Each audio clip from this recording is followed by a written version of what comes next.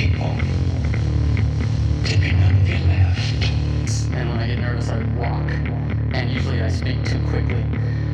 So if you don't understand, you can just keep it to yourself and pretend you did. I'd be very, very careful who you talk to about that, because the person who wrote that is dangerous. All right, good afternoon. Welcome to another conversation in the Dissect podcast studio. I am Mark here today with Michael. Brian Harder has joined us from Anchorage, Alaska. This is not a Skype call, and he's actually sitting here. Indeed. Glad to be here. And also joining us today is Andy Dorais, who's actually, I don't think has ever sat in a podcast studio before. First timer. First time. And short-time fan. And short-time listener. So we got a, let's see, I'd say 3 endurance athletes in the room and Michael. Wait, hashtag former endurance athlete? Yeah, hashtag athlete of all trades. Yeah. He can deadlift more than all of us. Hashtag fat gymnastics is usually how I And both Brian and Andy are in the medical profession, and one of the things that Brian and I had sort of discussed, having a conversation about it was actually Brian's idea, was I didn't think it would be as general as the aging athlete, because what it started out was originally was the idea of that the mileage is going to catch up sooner or later, and we will all be dealing with some kind of orthopedic or soft tissue issues eventually, based on, let's say, loss of elasticity, or stupidity, or stupidity, yes, or just accumulated mileage. And so let's see. Right now, everybody in the room has some experience with injury and having and being unable to do what our brains feel it quite necessary to do due to that injury and through the recovery process. And so I think it's a topic worth speaking about. That also, I could tally it up, but the most recent thing is a full hip replacement. I think there's probably some term for that, but I just think this full hip replacement is the term. Total hip. Total. As Okay. we'd say. Yeah. I just think this subject, I'm really curious, just because of the people in the room, because usually you only hear about this subject of recovering from injury or longevity or something. You hear it from people who are generally fucking lazy. And there's a different subject that comes up to people who are very interested in pushing whatever potential boundaries they have physically, and also trying to balance that with also wanting to be mobile in their 60s and 70s, or however you want to explain that. That's what I'm curious about, because there's a lot of people spouting out about, like, yeah, here's how you have longevity, but all those people are just taking TRT and they're just like ride a paddleboard for 30 minutes and that's health, or whatever, the beet juice extract. And now I think that there is a conversation. But I'm telling you, beet juice combined with a sup, man, you're in the zone. You'll be tan, well, depending on where you're supping, and pissing something that looks like blood. So Right. You'll think that you're training hard. Yeah. but it's the beets. It's not rhabdo. Yeah, I was going to say. There is no rhabdo in supping. This is how I trick my friends into thinking I train hard. I just eat a bunch of beets, and then I'm like, dude, I think I got rhabdo from my 30-minute paddleboarding exercise. Wait a second, Brian. You just threw that gauntlet. I can't believe, like, that's kind of irresponsible, because now someone's going to go out on a stand-up paddleboard and try to prove you wrong. And like, I got decelerate so much. I actually that you get rhabdo from supping. So I might be. I don't know if this is true, but I'm going to attempt to get rhabdo from paddleboarding, because we set up kind of an adventure that we're going to go on. And maybe that's why it's in the back of my head, because I'm like, man, I haven't paddleboarded for a long time. Well, we're going to be doing it for 6 days straight. That might...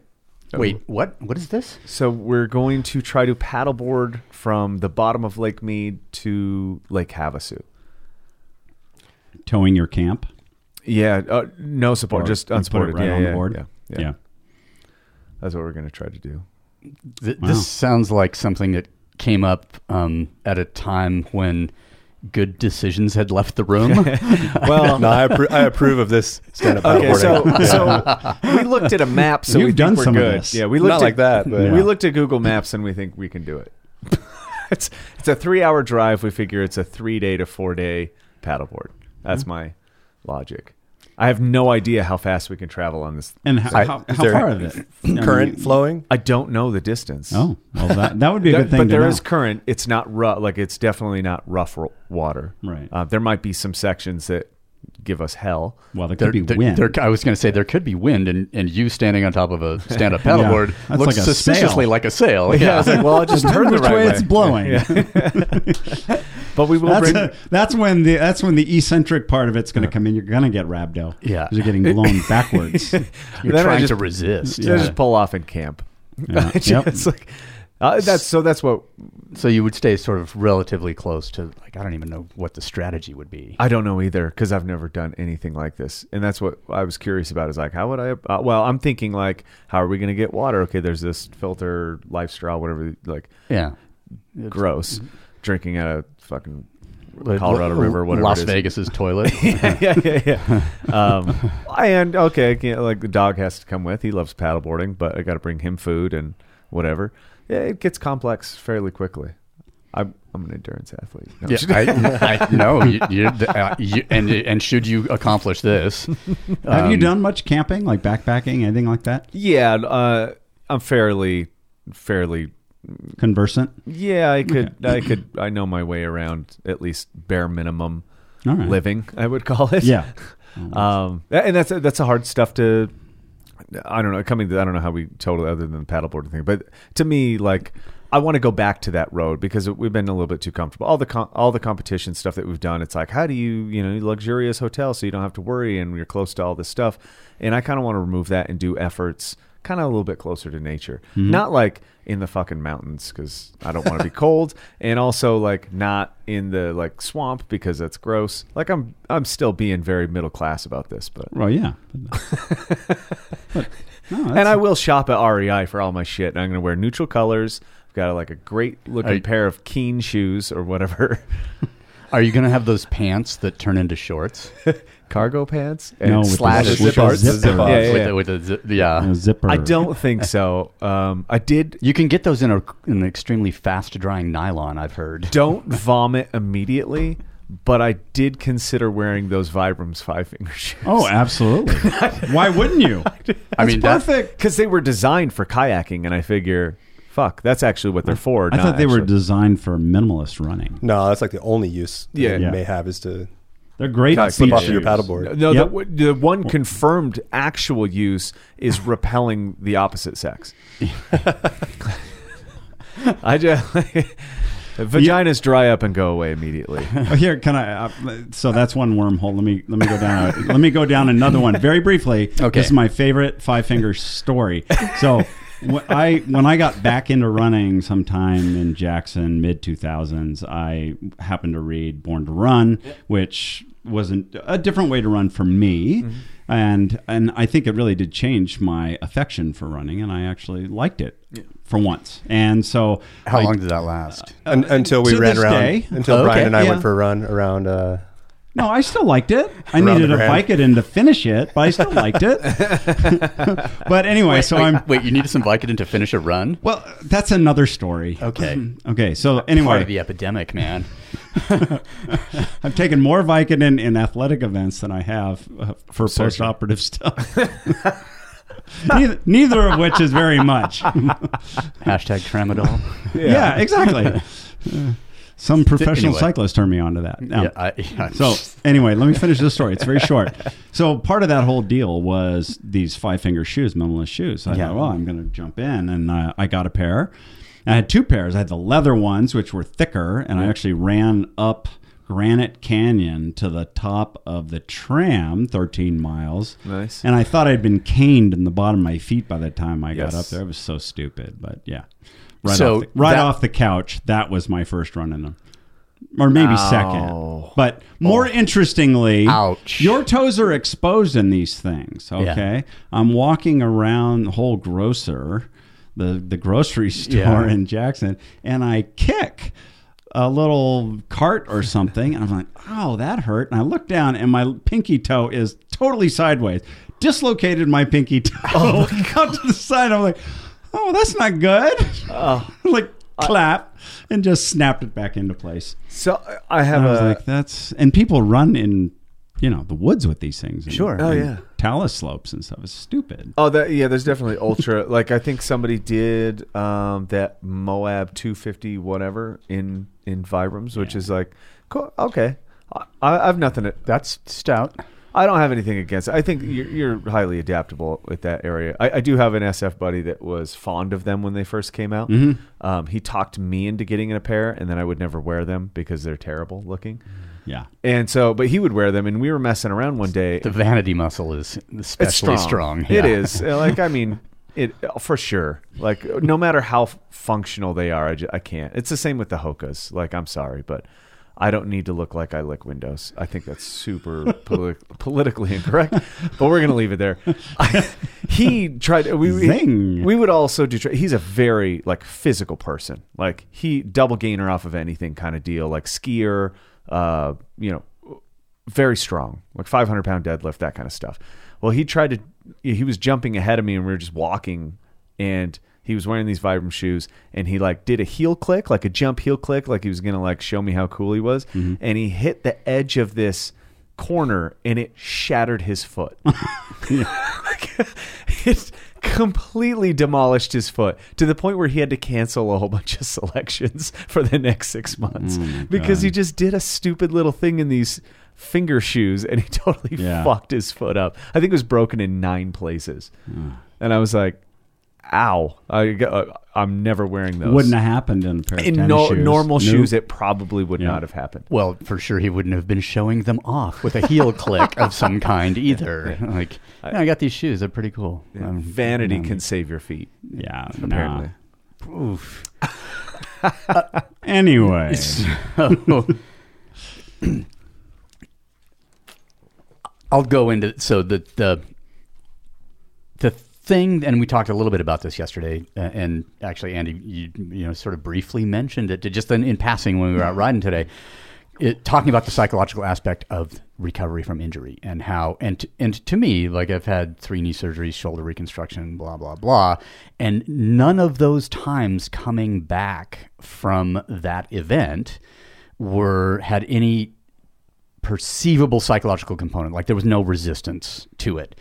And for some reason, either it's age or what I consider to be sort of an excessive violation of my body,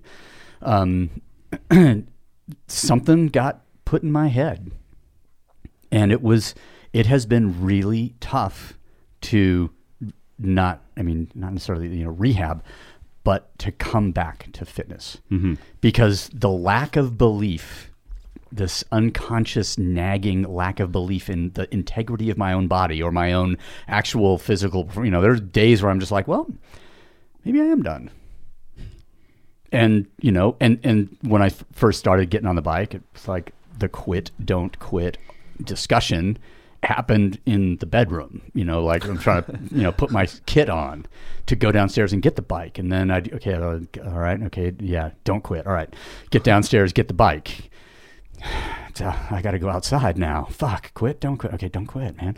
And through the process, there were things where I'd be like riding up as benign as fucking City Creek, like not even going to be a long ride today.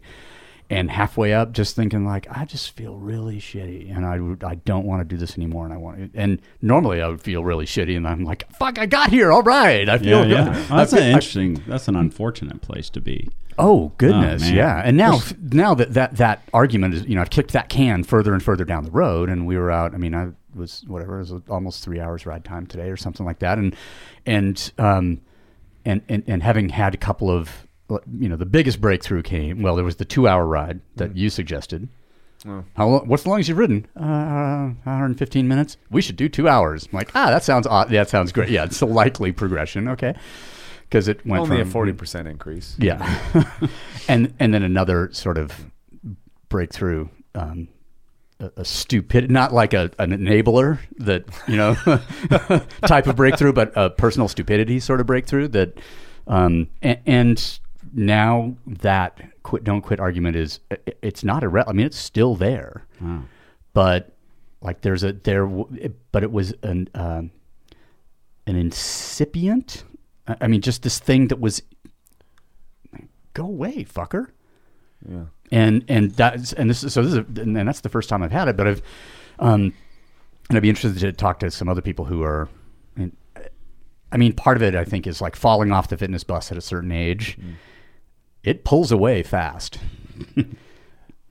It's really, it's hard to chase down and at any age.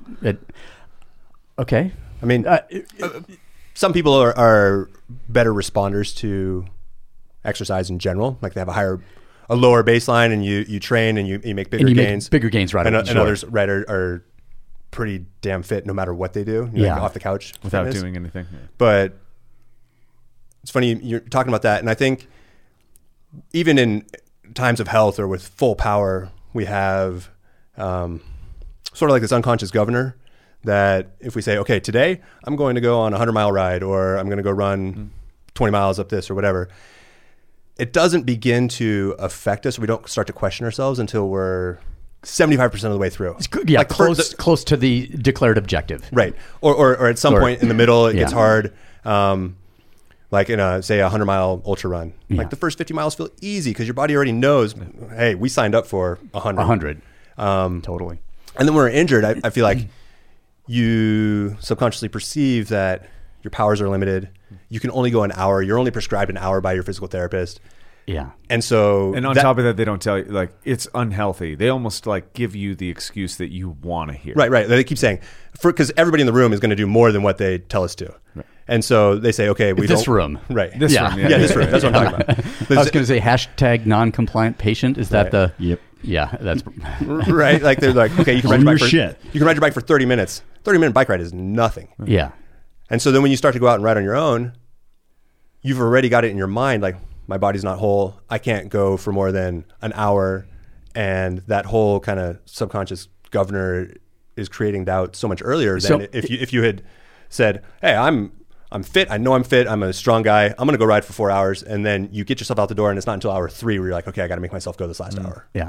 So there was an essay that I'd written a while ago about, self-image and the relationship with performance, and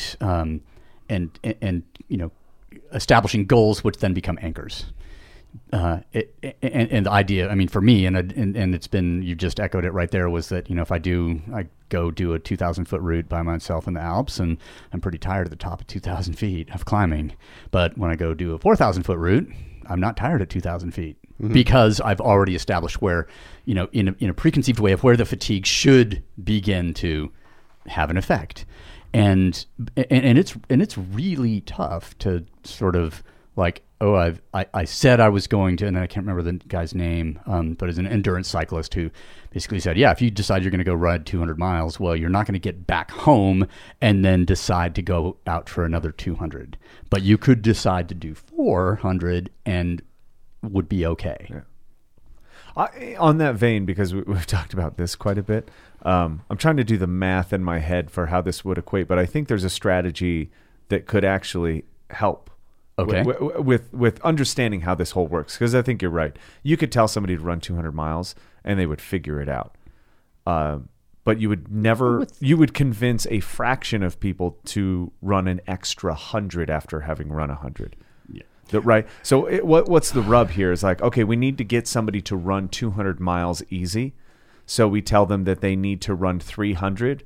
And at 200 miles, we tell them they can be finished. And then in their head, it would be like, man, that wasn't really all that bad. Oh, that'd be an interesting experiment. Now I can run 200 miles. On the psychology of effort. And right. Yeah, and they'd be curious.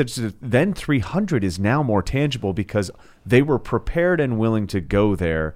But along the way, before they got too fatigued, you cut them and you said, hey, it's good. And then they have nothing but positive feedback from that. Yeah. Because it was... Oh, that's like an interesting concept. Pretty much every tough adventure we've gone on in the mountains, my brother and I, when we finish, will say, how much would you have to get paid to go do that same thing again in your current state that you're feeling right now? And, and whatever it is, we feel wrecked at the end of it. A lot. That amount of money has increased over time as we've gone from poor students to... Yeah, I'm sure. You're dead on the 75% through. So me, Keegan, and Roger did a little hour-long effort the other day. Just an indoor one. We're just going to go an hour max calories on this air bike thing. And on an air bike. we're switching off. We do a 1 minute effort every 2 minutes, which are fairly hard. Like we're talking on that air bike's like 680 watts for the minute. And then we switch out and you got to do some other exercise in between. That's boring. What was interesting is I go, probably around 35 minutes, it's going to get real ugly. Because we bit off a hard pace, but we knew we could do it. When did you make that statement in your head? 5 minutes in. But right now, so you programmed it, kind of. Not really. I just go. I'm used to. Obviously, it's realistic, but and I've done so many hour-long efforts that I know around 40 minutes it gets real ugly. I just thought, with the intensity being just given the weird pacing, because it wasn't like if I did an hour effort by myself, it gets bad at 45 minutes. Why I thought 35 minutes is because I wasn't aware of what this up and down zigzags. The cost of that would be actually right. And I just go, okay, that's going to cost me more because I'm tapping in physiologically to some different systems. It's going to feel like total hell. At 35 minutes, and maybe I did it was just like, I do not want to do this anymore. How can I preserve myself?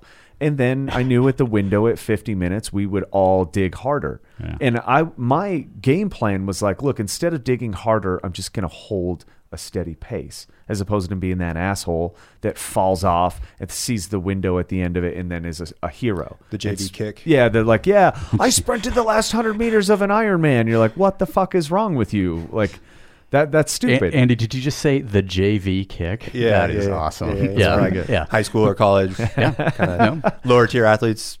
Kind of like what I was actually. They just don't know how to pace an effort over a certain distance or time. Yeah. I think that time domain, understanding time domains in that, like the 3/4 way is always the worst sensation, especially the psychological model of that. And if it doesn't matter how well you understand it. We talk about this quite often. Like you can be the most prolific sports psychologist and understand what is happening inside the brain at any given effort, and that does not declare that you can actually change your behavior or change those signals. And that's the funniest part to me. It's like you could be fucking Professor Tim Noakes, you're still going to shut down. Or Professor Brian Harder. Yeah. We call him the professor. The professor. I thought it was Sergeant Fitness. That was a long time ago. The sergeant. You know who will have some really interesting insight into this, and this is a recent event with some friends of ours, Mark and Janelle Smiley. Oh, right. And they did that Traverse of the Alps, like full length, 42 days. And it's interesting. It was like 36. They'll argue on that one. Oh, really? Okay. Well, you nice. might have a few more details on it. But anyways, a long time and really bad weather. And massive distances every day. They're going 15,000. 35 miles a day with 10 to 15,000 vert. All day efforts out for 12, 16 hours a day. Whoa. And it was just day after day after day. And they initially were pretty pessimistic, I think. And then somewhere along the way, they're just like, we are way stronger than we thought, and we're going to finish this, and we're feeling good. But the emotional roller coaster, Janelle particularly, because she was more open with how awful it was at times, and then there was some group dissent as well, some really fast guys and then other people, and they divided and then they came together, and it was not an ideal situation for mutual support in such a difficult task, and yet it ended up great. But boy, when they saw the finish line, it was over and they felt wonderful. But boy, getting there was I think there's some really dark moments in the Sure, it was fun to follow along though. That mirrors. It was awesome. The Iron Cowboy guy, I can't remember his James something. He's local. They did 50 Ironmans in 50 states in 50 days. Yeah. Oh my god. And what his kind of depiction of what happened was like, man, those first couple days were just so unbearable. I had no idea how we'd make it, and things got worse. It got on a daily basis, there'd be some hypothermic stuff in the pool, in whatever lake he was swimming, to get the swim for the beginning of the day. Mm-hmm. The logistics were probably the hardest. Like the time cuts and where you had to be were just, you had to do this. And he had to do all of them in sub, I think, 16 hours to keep it with the Ironman theme. And then I'm thinking, start in 4 corners. You get the first 4 out of the way. With minimal. You could stay in the same hotel every night, actually. Yeah. The Hawaii one is where it gets tricky. Are these actually organized events, or is he just he's just making one up? Yeah. He just made his own thing. Yeah. But then he said, when he was at his breaking point, about 20 days in, he started to go faster. And that positive feedback of seeing the faster times and not understanding why, because physiologically I should be fucking getting slower. Yeah. And he started getting faster and faster, and that would build, and it became easier and easier. And granted, not easy in that sense because he was dealing with the breakdown of tissue and skin. I was going to say, to do something like that and remain uninjured is remarkable. Foot care. Funny enough, he did CrossFit to prepare for it. I'm not joking. He's a special human. He did a lot of volume, but in his head, he was like, what I'm going to do is really ballistic. I need to know how to handle ballistic activity. So he picked CrossFit. And I was like, I would probably have not done that, even being a fan of it myself. I was just like, don't do that at all. But I don't see the translation. I'm stalled on the definition of ballistic at the moment. I think he's talking. I thought running. I took it. Well, I talk it as impact, and I take it as joint stability and tissue, regeneration from very hard efforts, or whatever he thought that would be. I don't know what that correlation was. Or what that looked like. It was probably less than 2% of his volume in reality. But it is because that makes the headlines like, guy does CrossFit, does 50 Ironman. So like, I don't think that's how it looked, but okay. And Brian McKenzie has an orgasm. That was because of the breathing technique he's into. Yeah, I was just about to say something. Those kind of things, like where you think, and maybe Kilian Jornet is another guy when he was, I want to say it was across the Pyrenees, right? From the Atlantic to the Mediterranean when he and it was like close to 100 miles a day for 2 weeks or something. Well, there was something on Corsica. No, I know what you're talking about. Yeah. Okay. He's got a biography that describes that. Yeah. And his thing too was like, man, near the end he started to get faster every day. And you're like, what in the hell? Like, well, I don't know what that is, and I would guarantee that the percentage that you talked about, the 75% thing, plays a role somewhere in there. I think. I don't know what it is, but it is psychological because it can't be physiological. Like, damage is damage, but. Well, yeah, I mean, there are a lot of the central governor theory that I think Noakes has talked about a lot. Yeah. Your mind subconsciously is receiving all of these signals of tissue damage and all these different blood parameters and things, and then is shutting you down. And you can sort of train that a little bit by exposing your body to some of those signals over time to where, okay, it's not going to shut you down at the first moment it senses it. Right. And that's kind of a little bit what cramping is. Sure. According to some of the newer. I think that's what we think. I think that's like inhibition at the neuromuscular junction. And, right. And so. Man, I'm fighting a lot of that right now. Yeah. A lot of cramping. Like, it is very strange to me, but. Brian will rub you out. Is there a website for that? Is there a URL? Brian will rub you out. Brian, I don't know. Let's see if we can buy that one. I'm pretty sure it's available. Brian will rub you out. And I see it as not just ever, because I can train for long periods of time. I think it is just a different sense. And I'm mixing some gym fitness stuff with some jiu-jitsu, and just the the time doing jiu-jitsu is causing massive cramps at night. Well, what's novel? And I think that's what it comes down to. Is there something novel in your world? This is what Noakes would say. And it has to become less novel. And once you train it, it goes away. So it could be, for sure. I like where all that stuff went there. Alex Hutchinson. Yeah, his book Endure Sweat Science. The Endure book covers quite a bit of this perception, so like brain perception stuff, and they touched a little bit on it not just being a barometer for physiological damage, but that's really hard for the brain to pick up from what I understand. Like, it would be very hard for the brain to detect actual muscle damage, or it has hydration levels and feedback on that kind of stuff, but more or less I think that's where the computer training comes in, where they'll like fatigue the brain and then go run, so you're not causing impact, you're fatiguing the brain in the same sense that it gets fatigued for that feedback loop when you're running for long distances. So if I was going to run for 2 hours, that would be one way to train it, but the stress on the muscles makes it so your frequent training can't happen. But if I were to use computer programming to fatigue the same region in the brain that's responsible for perceived exertion, and then go for an hour run, I can have the same physiological effect because the brain is behind it. Wow. That's where it gets weird. That's science fiction right there. It's weird.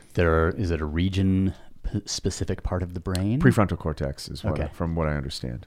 And what sorts of things does one like if How do you train that? Compulsion like on your control. desk? Well, so the like after an 8-hour shift in the ER, for example, Yeah. is that fatiguing the brain enough to the monotony, yes, and that's the Interesting. one correlation, because the guy, when Alex even says, he goes, "Hey man, this is like really boring," and he's like, "Exactly." And he's like, "Running is very boring," which is why like the monotonous execution of a simple task takes more. It takes just enough brain effort to continue to do it, and I think that's why cycling is so great, because you get kind of a free pass there. As in when I go, I just like need to stop pedaling for a second, you're coasting. But on running, when you're like, I just need a little bit, you stop, and then it is very hard to continue. Yeah. There is no coasting. There's no coasting. with And running. downhill hurts worse when you're Yeah. fatigued than Yeah. than even going uphill. It's a different world. It's the upside down world, or whatever you want to call it. Yeah. Bizarro endurance event. Well, speaking of bizarro endurance events, What? I was just gonna see if you wanted the conversation to go this way. I was actually gonna, because we had talked about. Well, let's see. I'm guessing all of us, and we'll even include Michael in this, has in an endurance event at some time bitten off more than we could chew. Oh yeah. I know not of which you speak. You took part in the one I think of immediately in Oregon. Yes. Yes, during a trial of a gluten-free existence to support my partner, who was experimenting with such a thing. And as Mark so astutely pointed out back then, gluten-free quickly becomes low carb. And at that time, I was not fat adaptation wasn't even a thing, and so I was pretty probably low glycogen starting a stage race, and my performance declined the first 2 days, but enough I did okay. Yeah. And then I started that road race in the first hill. It was a 112-mile road race, and I just turned around and went home. Boy, that was awful. That Awful. is astounding that you made that decision. It was it was so bad. That's a high level of what there's a term for that in psychology, where you're unwilling to do what groupthink does, and that is cyclists quit all the time. Yeah. Sure. There's like no shame in road racing for cyclists just to be like, I'm out.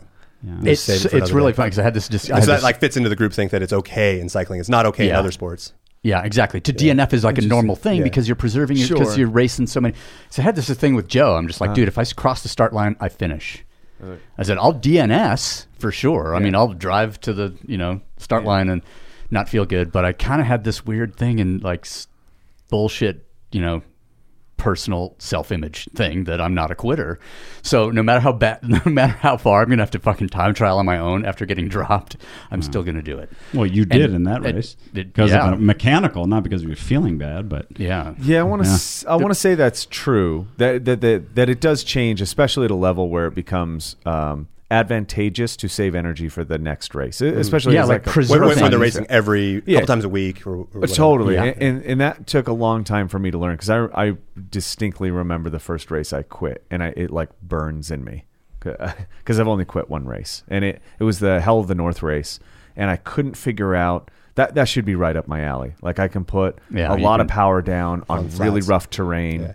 Yeah. yeah, For that mile section or whatever, it's a pretty cool race. yeah, I know about it. Okay. I don't think I've ever done it, but It's super fun. Yeah. And it's a good time of the year, especially. I mean, because it does match that whole like heroic cycling kind of deal. You usually get bad weather, which gets like 50% of the population out of it, which is awesome. So so you get this mile track, and I couldn't bridge the gaps, and usually I can create the gaps, and I was just like, oh, something's wrong. I did make some mistakes. Like I had heavy wheels and I was just trying to protect tires, and then I put like stop leak or whatever in it, and they were very heavy rotation wise, but my brake was rubbing a little bit, and I thought I had just blown, and there was like I wasn't going to even make the last break, and I wasn't about to do the last lap on myself, and so I just like rolled to a stop, and I couldn't tell that my brake was rubbing yet. I saw that later, but I was like, I guess I fucking done. Your brain was rubbing. Yeah, and then I went to go put my bike up and rack it on my car, and I spun the wheel. We've got two URLs. We've got Brian will rub you out, and your brain will rub you out. Your brain is rubbing. I don't know why that hurts so bad. I don't know why not the physical pain, but it hurt me. I thought about that for like months. Well, it's a quitting thing, right? Yeah, I've only quit a couple of things, and they're not proud moments. It's just, it depends how you're brought up. But it is valuable to actually quit. Like, so when I was saying, like, man, it's rare that people do that because they usually mask it as something. They mask it as, it's failure, or or my glycogen stores are low, or whatever the fuck the thing is. There's rare people are like, I'm quitting, and like with no other excuses, because I think that is a very potent mechanism to change your behavior, like when you admit to quit. Right. But once you sort of dress it up, it becomes a less useful lesson and less powerful. I think one of the beautiful things about the Barkley Marathon's whole deal is like everybody quits. I quit. They don't quit; they're forced out. Yeah, or I quit and it took me 3 hours to get back to the start line. I quit 3 hours from home. Just like fuck. Yeah.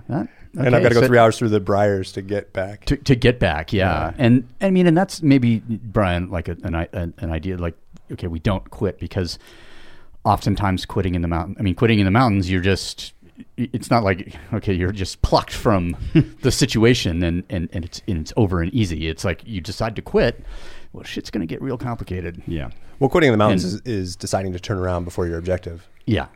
Well, sometimes you can't because you're committed. But. Exactly, or sometimes you decide to, for whatever reason. But the mechanics of the quitting, of failing, of like getting. Oh, now we have to. It's just as hard to quit as to finish sometimes. Sometimes, yes. Yeah. Now we got to repel 15 pitches with 5 anchors that are left on the rack, or whatever. I mean, like Allison Hargraves and I on top of Kangtega, we had 3 ice screws and 15 rappels to do. Bad math. That's really bad. Chopped my first bollard in the night in the Himalayas. I'd seen it in like a handbook. I knew what it was supposed to look like. You get super pumped. Yeah. Thank God somebody figured out the V-thread thing. So on that note, because I think the quitting thing, you started this with how hard it is to get going again, and I could kind of relate. This is going to sound like a bullshit thing because I have my normal hip, not the cyborg one that you have, but I wanted to start running again, and it is very fucking hard. Like especially like I don't know what it is about it. It's just maybe it's the thought of what it used to feel like that makes it so hard. And that, as opposed to somebody who has never felt any of this shit, just getting fit always feels, miserable or whatever. We only remember ourselves at our best. Right. I can distinctly... I remember plenty of times when I felt like shit. Oh, okay. Yes. But yeah, when you start running again, you want it to feel like it did when you were peaking. When you quit at your peak at the end of last season. Yeah, I mean, sure. that's like 6-minute miles for an hour used to be like a thing that I could do, and that is not a thing that's even remotely possible anymore. Yeah. And so when I run, and I'm like, okay, so get rid of the shit that reminds me of how fucking terrible I am, and just become efficient at what I am in this shell. And that's what I think. Like, that's very hard to do on a bike. Because the computer, because the relation to your terrain, like times going up. The perceptions are different. Yes. Yeah. So when you're riding on a bike at half your wattage, yes, you're going like a quarter of the speed that you were going to go, and so you'll spend 2 hours riding up Big Cottonwood instead of an hour or whatever. Sometimes maybe the wind can enforce that same sensation when you're like, man, I usually like fly, and if you can't feel or there's no noticeable wind. But there is, a 10-mile-an-hour whatever headwind, and you have reduced your speed by 4 miles per hour. Your perception is that, man, I'm weak today. I'm out of shape, and then all the negative follow through comes with it. And I think that's interesting because injury for me has been one of the hardest things to deal with. Even like it derailed me. As in, yours, the longevity conversation needs to happen because I want to hear it because I don't know how to do that, but. The injury thing for me was racing bikes, shattered my elbow, and then basically told that you're useless. In a profession where I need full mobility and I need to be able to show people how to do stuff, you're basically told you're going to be a one-armed person. The the phase of mental dire, agony was pervasive. Like I couldn't think about anything. It was just always like, what's it going to be like? Like I couldn't even hold a sandwich or whatever. Like that. How bad is it going to be? And then the curiosity is like, put pressure on it. You slowly come back, but everything is a don't quit right at the window. So my exercise to start was like hanging my arm out the window to let wind give it some extension. And that was like brutal. While you were driving? While I was driving, yeah. Well, with one hand because, I stopped to shift and whatever. And that makes me think of two subcategories of this discussion. One is the planned disability, i.e. a joint replacement. You see it coming, you've prepared mentally, all that. You've done as much research, you've asked people who might know something about it, and you do it. And then you've got your elbow, no planning, Andy's ACL, my ACL. I think it's a different approach. Absolutely. Now, you might get to the same mind fuck, but it's volunteering. Yes, exactly. For injury versus being volunteered for it. Yeah. By circumstances, and I think there's yes, this is a very powerful distinction, and indeed you may get to the same place, but I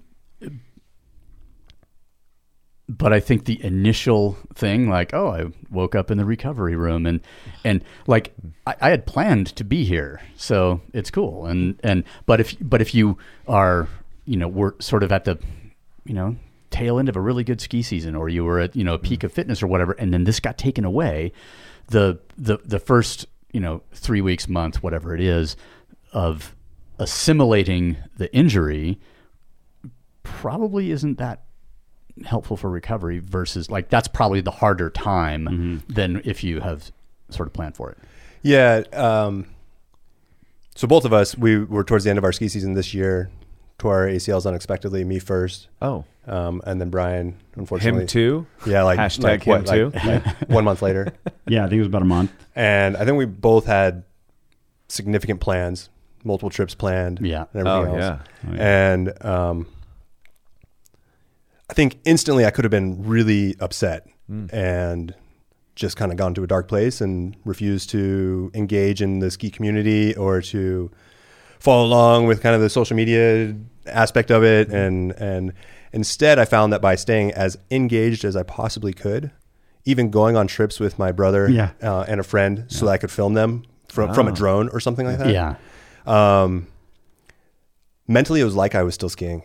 Yeah. I could, fly the drone up, know how cold it was, see the conditions, watch them skiing and skinning, and I felt the sensations. I could close my eyes, and if you've done something enough, you can feel it. And it was maybe like 50% of the endorphins or everything else that I got. But no kidding. I would go home and I would be in a better mood. And wow. And I think if I had just totally rejected it and said I'm not looking at anything skiing related for till next year when I'm fully recovered, it would have been harder in that initial month period or 2 month period or whatever it may have been, because the sense of loss or something been taken away would have been greater. Yeah, something that I love dearly taken away, and I would have felt perhaps more disabled even then, going out there admitting that I'm disabled and still participating the best that I can and trying to contribute some way to my crew of let's get some cool video of you guys or some photos or whatever it may be. Yeah. I think that's, we guys talk about social media a lot on this podcast. And this is, for me, just listening to you talk about that makes me reflect on my own involvement in the community via Instagram in this case and my blog, writing about the industry. One of the reasons that you need social media to be involved in the community is because you sequestered yourself in Alaska. Right, well, you don't actually get to interact with people now. You just let me finish my point. Okay, I apologize. But yeah, it was the same kind of way.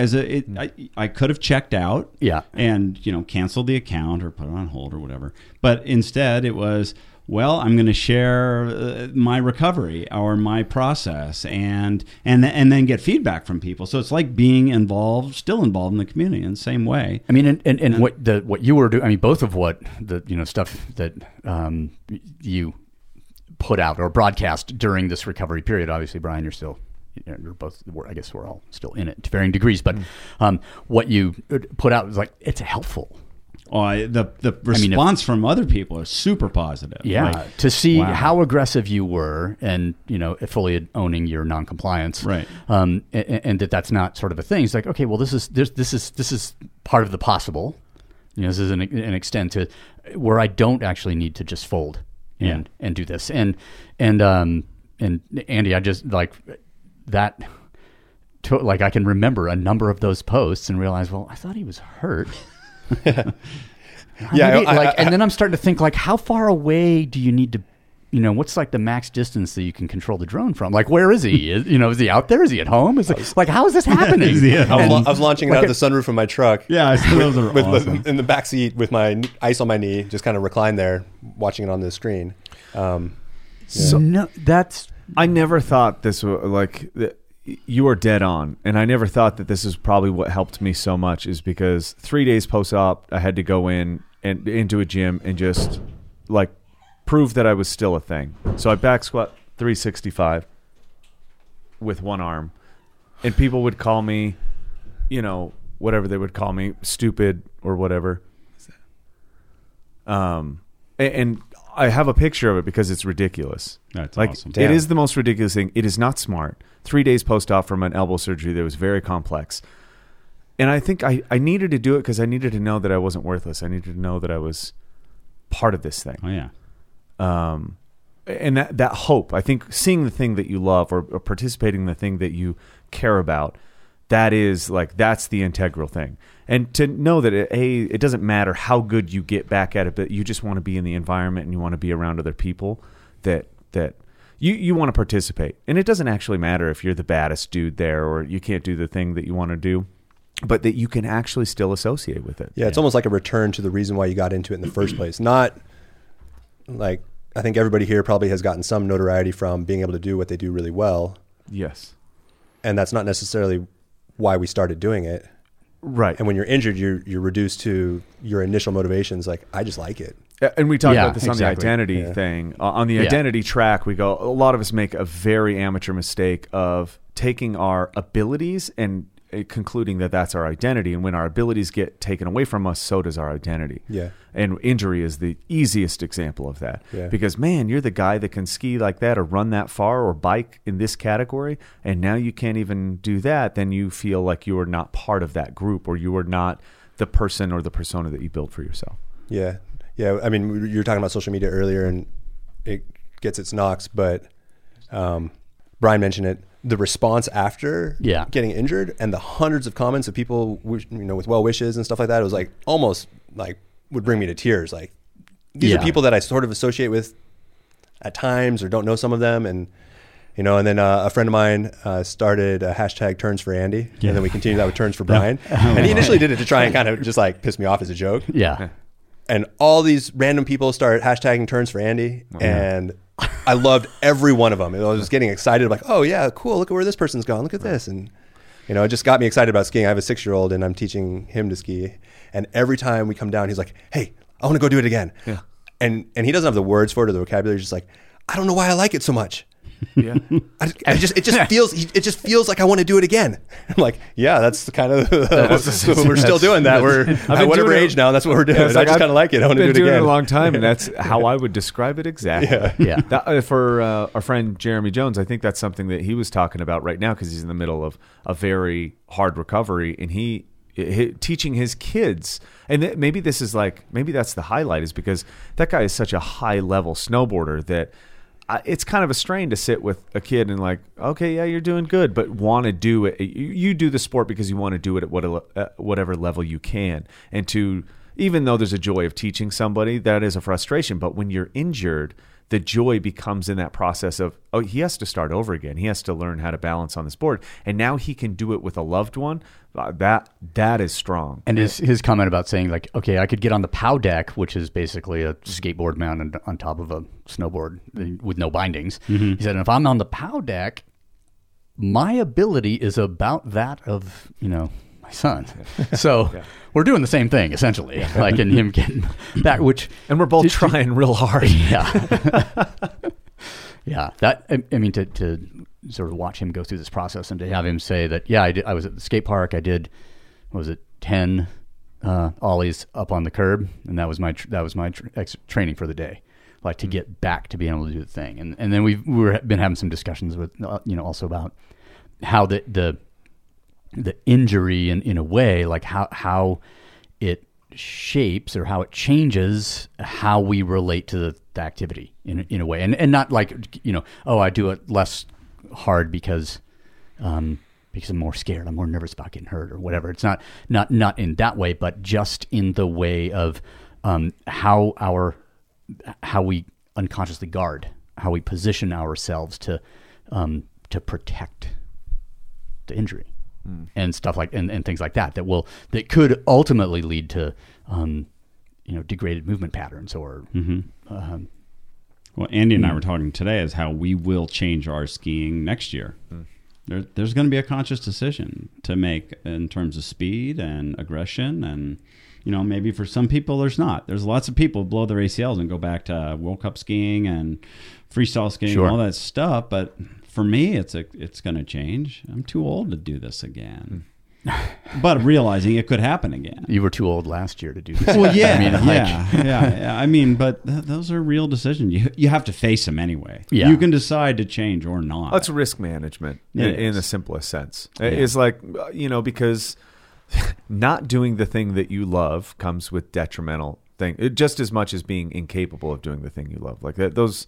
So I'm going to risk a little bit because that has some kind of payoff that is really hard to articulate to people. Yeah. Like to say, what is that worth to you to be able to run? Because even to me, it doesn't look like it. But if I can't run for like an hour without stopping, not like life not worth living kind of deal. I just feel worthless, and I'm not good at it, and I'm slow. But just the ability to do it makes me like that. That's a standard that I just have to be able to be capable of just this one very simple human task. Okay, put that on the side note. Anything past that, do I need to run for 5 hours? No. Like, it's not worth that risk to me because that is potential harm. And the same thing goes for almost everything I do. Like, I have to be able to put weight overhead. It feels like I'm better that way.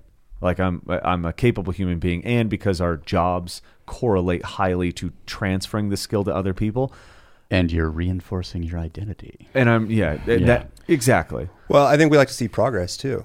Right. So from wherever you're at after your injury, you want to continue to improve. That's an interesting point. Like I would jump down this alley in a second. And that's because I think there is a huge misconception with physical training and progress. Like we equate progress to numbers.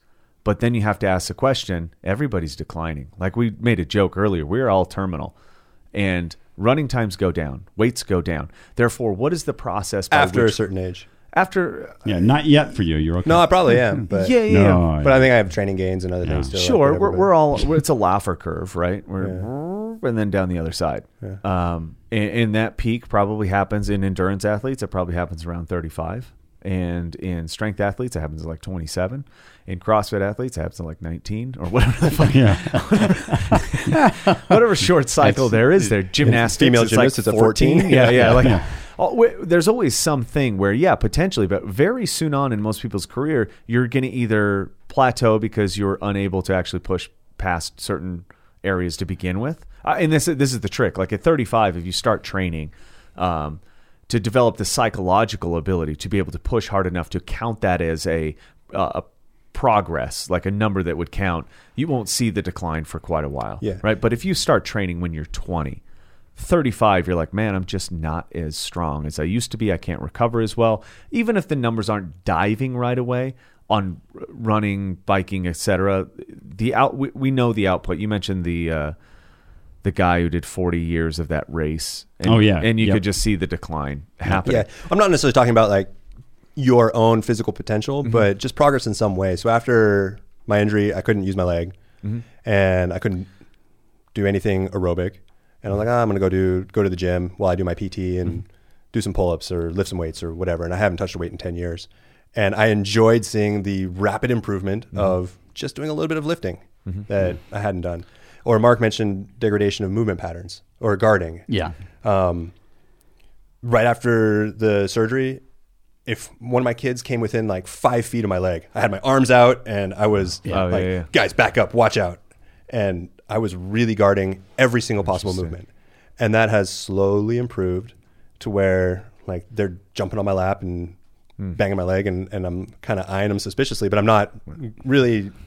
And that's I'm ready to and back that's, and that's progress. And so, Yeah. you know, I'm talking progress in coming back from an injury to like Brian's walking with a limp, or his little pimp step or whatever it is. It's a pimp step. And P-funk is what we call it. I feel like in the military. this week I finally made made enough progress with my gait that I can at least walk normally if I concentrate on it. So it's on that note that I think that is the healthiest form of progress, looking at like the little things, but we get caught in the physical fitness realm easily. And especially if you're a competitive athlete, numbers are what drive like that is progress. Right. You get enslaved by the quantifiable. Yeah. Like I'm either lifting more or riding faster, putting out more watts, or my split times are down, or whatever that is. And that's where I think the trap is, because if we can ascertain at some point that we go, training is very healthy for humans no matter the age. And we know that we need to push our ability at any given point, but that metric that describes progress starts declining, therefore we can't describe progress. We need to reevaluate what progress is, and that's what I think you've identified. I would ask, like, to follow that up, have you continued, like, you're still lifting now to see progress on a domain? No, I've been riding enough now that I can't lift anymore. Then you let it go, right? Like So now I'm seeing progress back on the bike. I'm increasing the length of my rides. I'm riding stronger. Nice. Wattage is going back up. Yeah, I'm riding more evenly between the two legs. So I did something similar when I couldn't ride a bike with my elbow. I mean, I just started hiking uphill and seeing how I did this one trail over and over. It took me like an hour and 2 minutes to do this trail, and I would just try to chop away at a number. I think that was the wrong way to go, but I knew I wasn't going to do it after I could ride a bike or run, and then I'd switch directions to leave. But you're able to change your focus, and throw your energy, because you have energy, into a new discipline, so that you can satisfy that urge to see progress in some area of life. Some I wouldn't call it energy. It's funny because the April of. Trying to think, Andy, when we skied, I think it was 2013 when we went out to Temp. Yeah. And that was the year that, like, a few weeks after that, I had a failure to release of the heel piece in the backcountry and tore my gastroc. And it had to get out, and then that was at the period of time, and so I was at Little Cottonwood, and time I had a giant truck. Manual transmission. I remember that truck. You said I'd hear you before I saw you coming. Exactly. And it was really hard. It was like the most painful injury ever. And I remember that after sort of 3 weeks of something, I got on the rollers in the garage and I rode my bike for 20 minutes. And that was the most glorious sensation. Isn't it beautiful? Yeah. It's awesome. Yeah. I mean, and that's all it was. I was just in the garage and I'm like, 20 minutes isn't even a warm up. Fuck. But right now, based on what's happened, up to this point, this is absolutely magnificent. It's something that would have been wholly unsatisfying. Yeah, exactly. Like not even worth getting out of bed for, kind of, whatever. And was like, oh, there is a light. Oh, there is. First day I was cleared to spin on the bike for 20 minutes, whatever, like zero resistance. I'm like, this is awesome. I'm moving my leg. Whereas before I just felt completely limited. Yeah. I mean, my progress has been arguably rapid for the last couple of weeks, but each day it was just joy. 20 minutes, 40 minutes, an hour, hour and a half, 2 hours. Today, 2.5 hours. Yeah. Speaking of being non-compliant, like they told me I wasn't allowed to ride outside for a number of months. And just like Brian, as soon as I could muster the wattage to feel confident going up minor hills, I was outside. And that first day, it was like a sunny spring day around here, and that was glorious. If I could get up the driveway, then I'm out. The day I can pedal up the driveway. Nothing else mattered. Once you can do that and you realize, I'm back. Yeah. Even though you're so far from back. Oh, yeah. You really feel like this is pretty But now you good. actually have the physical capability of manipulating your psychology. Yeah. Like you have those tools. Those tools were gone, and so you're finding things. You're going out with the guys and flying the drone from the backseat of the truck. I did whatever I had to do to get through that initial period. Yeah. And then once you start to get the physical language back, then you can. I think that I mean, especially for everybody in this room, is if all we have is our brains. I mean, I guess I'll just speak for myself because, well, I can speak for Michael too. If all we have is our brains and there's no physical component to it, we are not going to a happy place. Yeah. Like the outcome of that sort of inward journey probably won't be like clowns and balloons. It kind of sucks to even talk about the subject because it's kind of it's going to fall. Well, we're going to preach to the choir because all the processes that make you an athlete or make you a competitor are the same processes that you go to heal an injury. And when you see people injured who haven't partaken in like competitive exercise or anything like that, it is impossible to fathom the psychology that goes behind that, because all of this shit's the same. You're like, yeah, I did that and it felt great, and like that positive reinforcement. I remember the first time that I could run longer than a mile, and I was so excited about it. I was like, oh wow, I really broke that barrier. And then I didn't have that feeling again until I ran past 90 minutes. And on a bike it was the same. Like an hour felt great, and then there was this 90-minute hell where I just felt like quitting, and I did. And then it was like the next one was 4 hours. And then I was at a barrier 4 hours. And it was just like incremental changes. And then you got injured, and I treated the injury just like preparation for an event. Like, no, I have a thing to do. I got to treat it like this. I can only push so hard before it's detrimental to the actual task at hand, which is full recovery.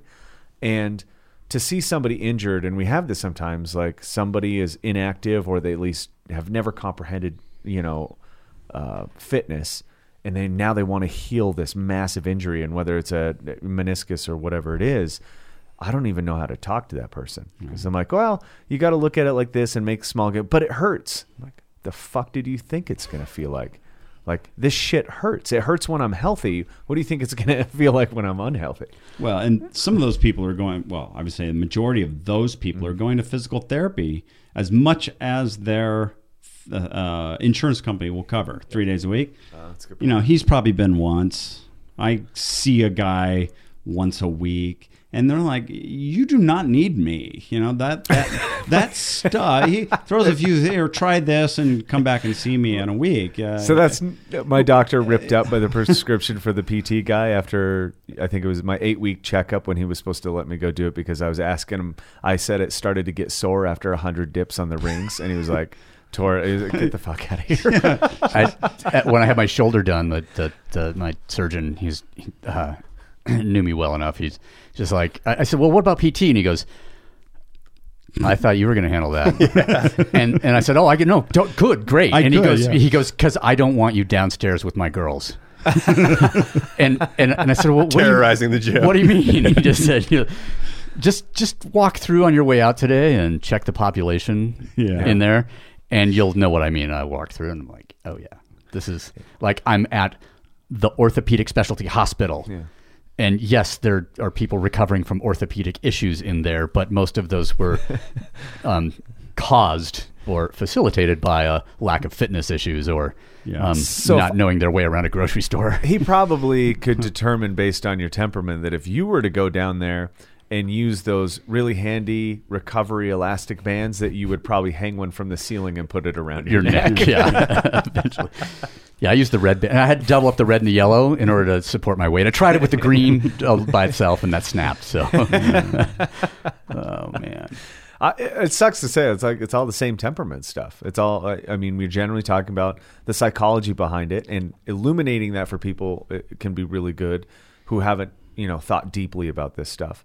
The injury for me was life changing in the fact that it for the first time I was like, shit, like.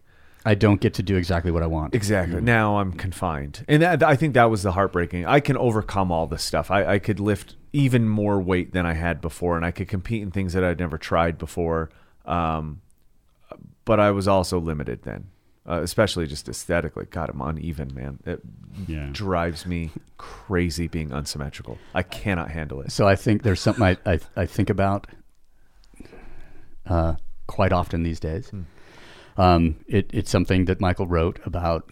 We were, and I can't remember, it was a bike ride, one of the rides we did in Bulgaria or whatever, and talking. So, if you've ever ridden behind me on the bike, you know that my right shoulder is often hiked unless I consciously drop it. And for whatever, I don't know, where it came from, if it came from when I started hiking my hip to like try and open that joint because of the arthritis was fucking with me, or, whatever. But, and I'm in the asymmetry thing. I'm super conscious of it. You had written, and I think it was in the the Man Behind the Man project Oh, or yeah, whatever, yeah. and you'd written about that asymmetry because you were riding behind me, and I was just like, "Fuck, I gotta fix this." For like That's that's the insult. That's the total insult. He noticed. He committed it to actual words, and they're printed now. And I'm just like, to be fair, it only happened in the like 4th and 5th hour, and that's how that's when I started noticing your speed and your demeanor and the pace, is because I wanted to know, like, I want to know how you feel. And I noticed, like, early on, everything's fine, symmetrical, and then as we both start to fatigue, you started to dip that shoulder, and I could tell. I'm like, oh, okay. Like, we're going to be done He's soon, getting the hopefully. ultra runner slouch. Yeah. So when I see Mark's shoulder dip, that's when I know when to attack him. Yeah, Yes. exactly. Yeah, 100%. It's a sign of weakness. Which I was always trying to extrapolate, because I was going to say, but Andy, you've already lapped me, so there's no point in attacking further. I will say this: like, I can hold my own for 2 hours with some very good riders. Not anymore, but in the day, I could have some very good power output. But after that, Mark would eat me alive on almost everything that we did. When it gets into that realm, he got faster, and I just declined. Like, there's a difference there in our psychology. That's just because I've been thinking about the power of suggestion and stuff that's in our heads a little bit lately. And there was a thing that Scott Backes once confidently said: anyone can beat me for the first 2 hours. And that's a dude that I've gone, 63 hours non-stop with in the mountains, and I go, oh yeah, it's true. I guess that is where whatever it is, the gift that I had and then trained. Yeah. 5 hours. Now let's have a conversation. Yeah. Or something. I was marveling the other day because I've been, this fucking weird kind of semi-obsession with the idea of some of these, lengthy rides on a bike that include riding on gravel and that sort of thing, and I've become interested. I know. I don't, and so I, YouTube tutorials. Not that I need to know how to get fucking hurt. Riding a bike for 6 hours or 9 or 12 or whatever. But I was marveling at how many people, had. And it was something, one of the White Rim videos, and these guys were talking about, like, yeah, I'd never spent more than 2 hours on a bike, and I thought I could just go do the White Rim in a day. And I was like, wait, you've never ridden? Well, first of all, bad assumption, but then, wow, you've never ridden and a couple of the guys said, I've never ridden more than 100 miles. And I'm like, and you're going to go do that on a highly, sort of resistant surface. Yeah, on a mountain bike, less efficient, and desert heat, and no access to water. And I thought, for some reason, that this is a totally normal thing. That, like, I don't know, I've raced. I mean, I've not done what Sean has done, obviously, because I've never been on a bike for 18 hours and 47 minutes or whatever that was, or 21 minutes. So I do that is proud. But I have raced, couple of 170 mile race, a couple of 206 mile races, 150 mile race, like just 8, 9 on the road. Yeah, and you're just on the bike for a long time, and for me, I just thought that was kind of a normal thing, and not like such a leap. And we were talking today, Andy, about like, I just go out and ride for 4 or 6 hours at a time, and it was a normal thing. Like, yeah, I guess that's true, and I guess it's somewhat unusual. On our 2 hour thing that you mentioned, when we were like, oh, it took me for a 2 hour thing, that was for me getting back on a bike this year. That was also like in the same route. Like, I'd done one other 2 hour ride, but mostly I keep it about 90 minutes so I don't fucking hate it. So I'm trying to like learn to like it again. And we met up with Jamie, and he was like, oh, I need to go for about 4 hours today. And I remember cringing at being like, I couldn't do that, and I had to rewrite it and be like, no, that is normal. Like, I need to get back to that being normal. I used to be, that was a normal ride. It was like, 4 hours a day, because it's a Saturday and it's nice, so you might as well take advantage, as opposed to this, try to get in. We limit ourselves so often just by the self-talk and the perception of what distance is. Well, not even that. It's just like your passion for it. You used to love riding a bike, it sounds like. Oh, yeah. And I still do. Yeah. I hate being bad at it is what I hate. Yeah, true. But so I'll take it back. Another injury. Had a brief period of time where I was trying to run these ultra races, like the 100-mile stuff. Okay. And was in the Leadville 100. Okay. And started out, and just, I guess at the start of these, you tend to feel amazing. Turns out. And running above his pay grade. and so Running above your pay grade. And so I went out with the leaders. Of course. And at the 50-mile turnaround, I'm like in 5th or something like that. And, with Scott Jurek, who is a well-known runner in that community. And then, so I'm thinking, this is incredible.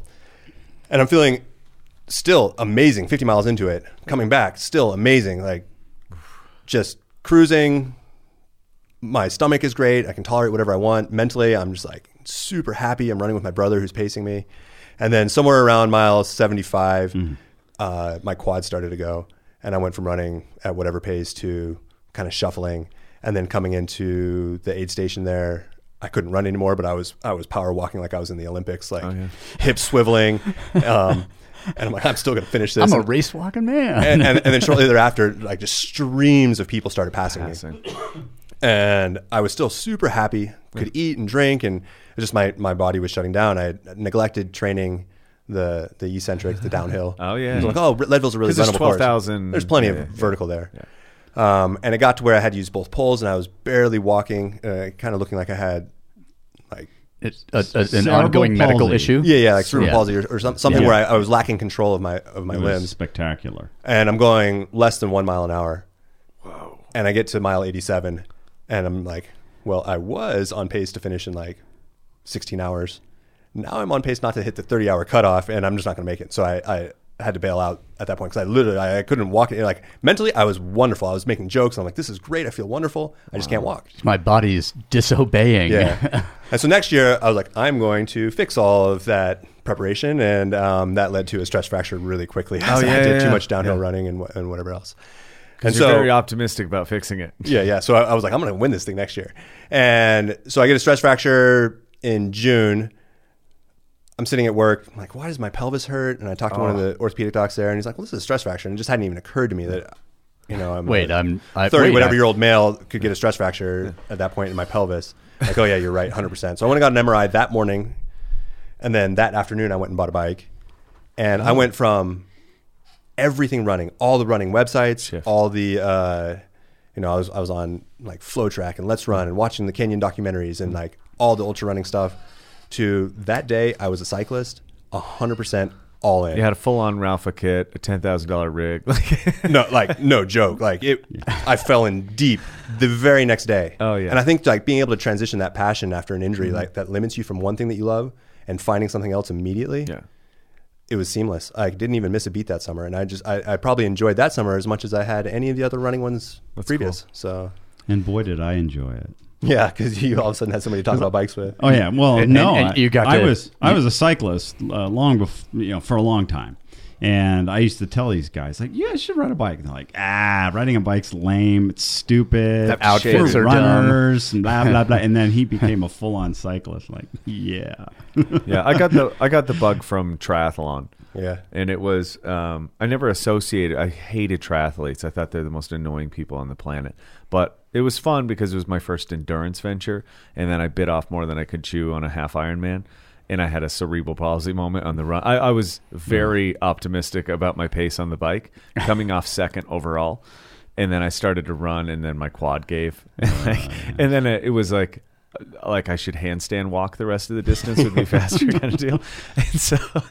And so after that, I did the opposite though. Well, not the opposite. I was just like, okay, that distance is not for me yet. I'm going to go build volume. But then I also had some thoughts like, man, I really hate swimming. Like I don't like training in a pool. I love open water swimming. I also hate swimming. I love open water swimming though. Mm-hmm. Like it feels really good, but I'm not going to swim in chlorine and fluorescent lights and fuck that. And then I was like, I really am not that good at running either. So why the fuck am I doing triathlon? Like, I enjoy the bike. And it was that moment. Wait, I hate 2 out of 3 of these things that I'm doing. I'm not a triathlete anymore. Yeah, right. Apparently. And I was fairly decent at it. At least short distance triathlon favored me quite a bit.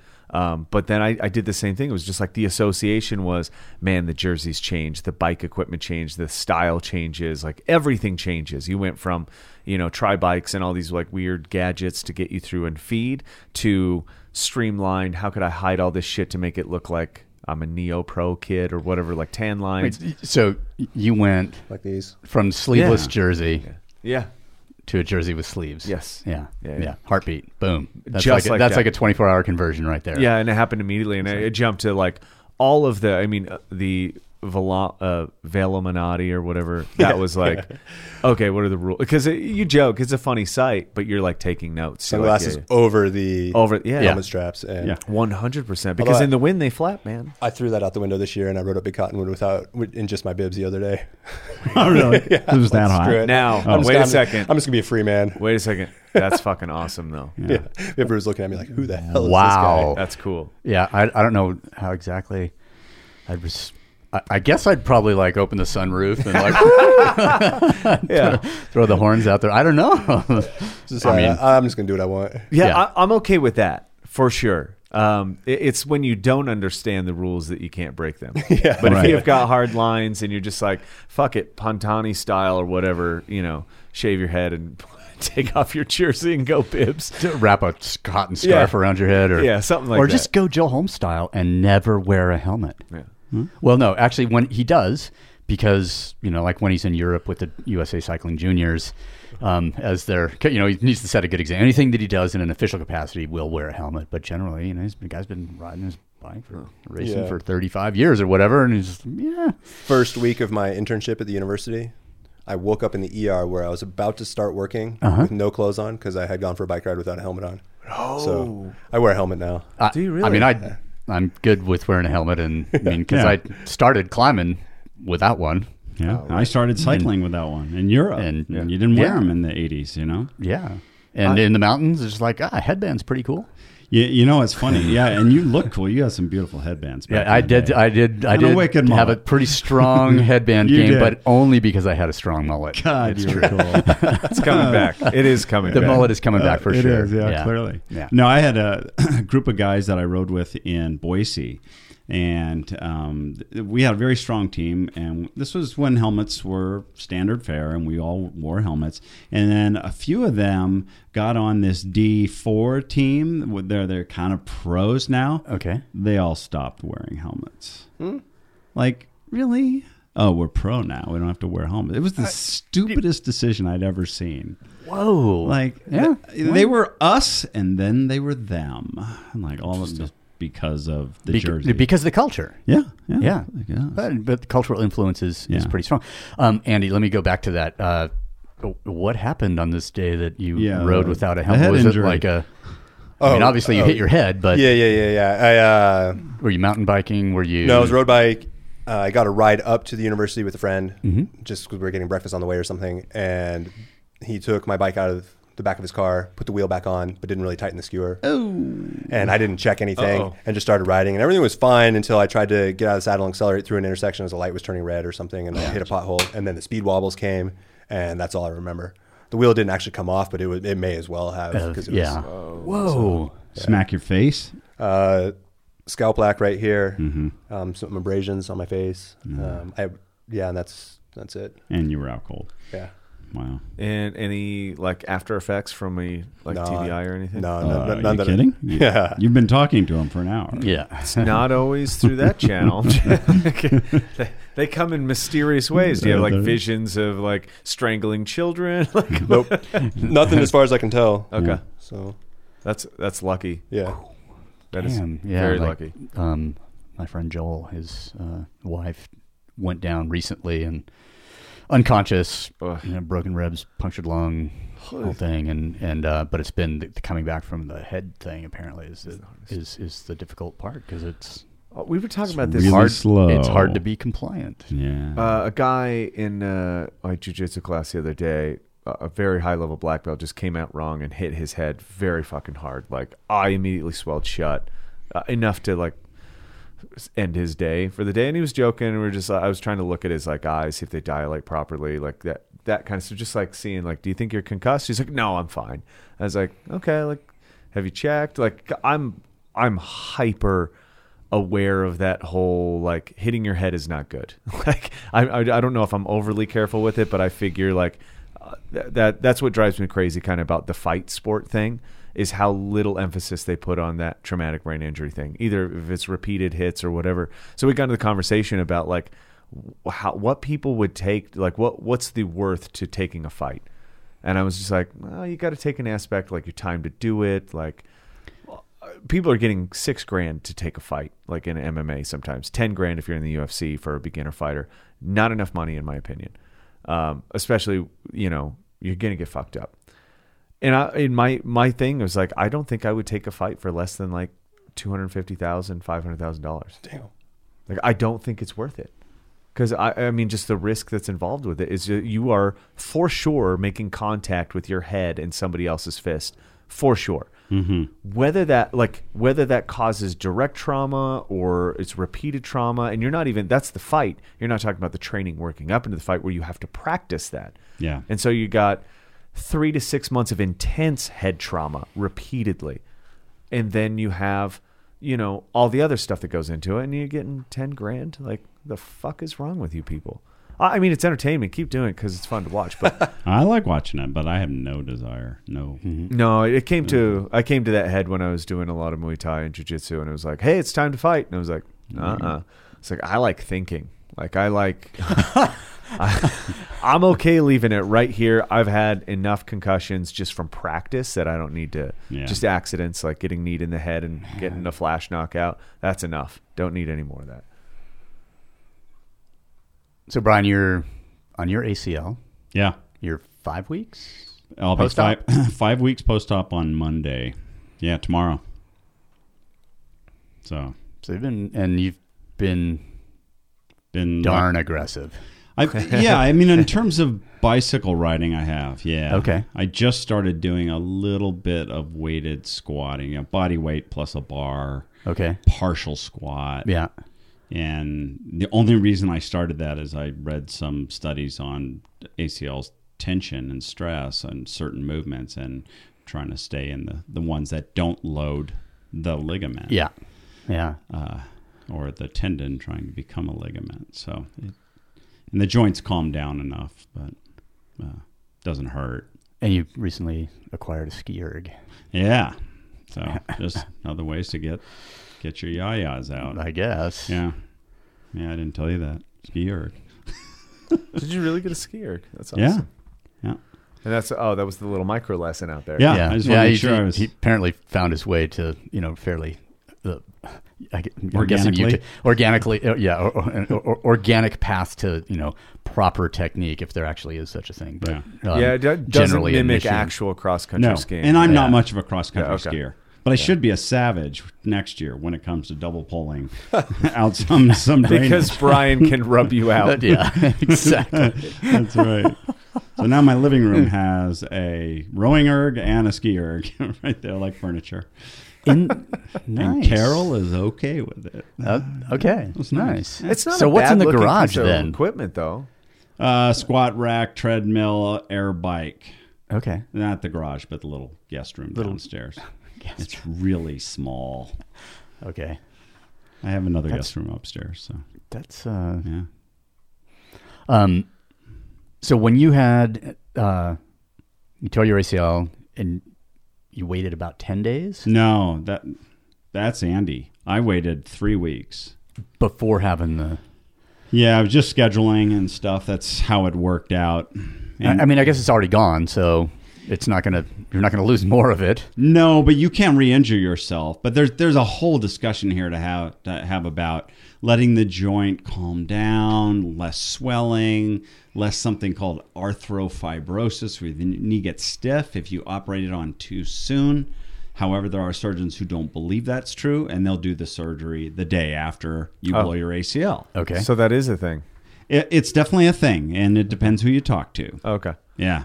I happened to work for a guy who did a study of about 150 patients and divide them out early versus late. Late's considered 6 weeks. Yeah. Early within 3 weeks, no difference in outcome. Okay. So it depends. The surgeons will have very strong opinions about whether to wait or not, but I think you can go either way and have a good outcome. Yeah, I was 8 days Yeah, post-injury. So that's technically early. Yeah. Okay. Yeah, quite. And you were early as well? Technically, but I had a lot more swelling resolution than he did, I bet. Okay. Yeah. Yeah, I was still pretty swollen. Yeah. We both had. What did you handle the swelling, or would you like anti-inflammatories or No, you time. rest? Okay. Time, elevation, And yeah, just wait. Well, we both cheated and had our knees drained. Yes.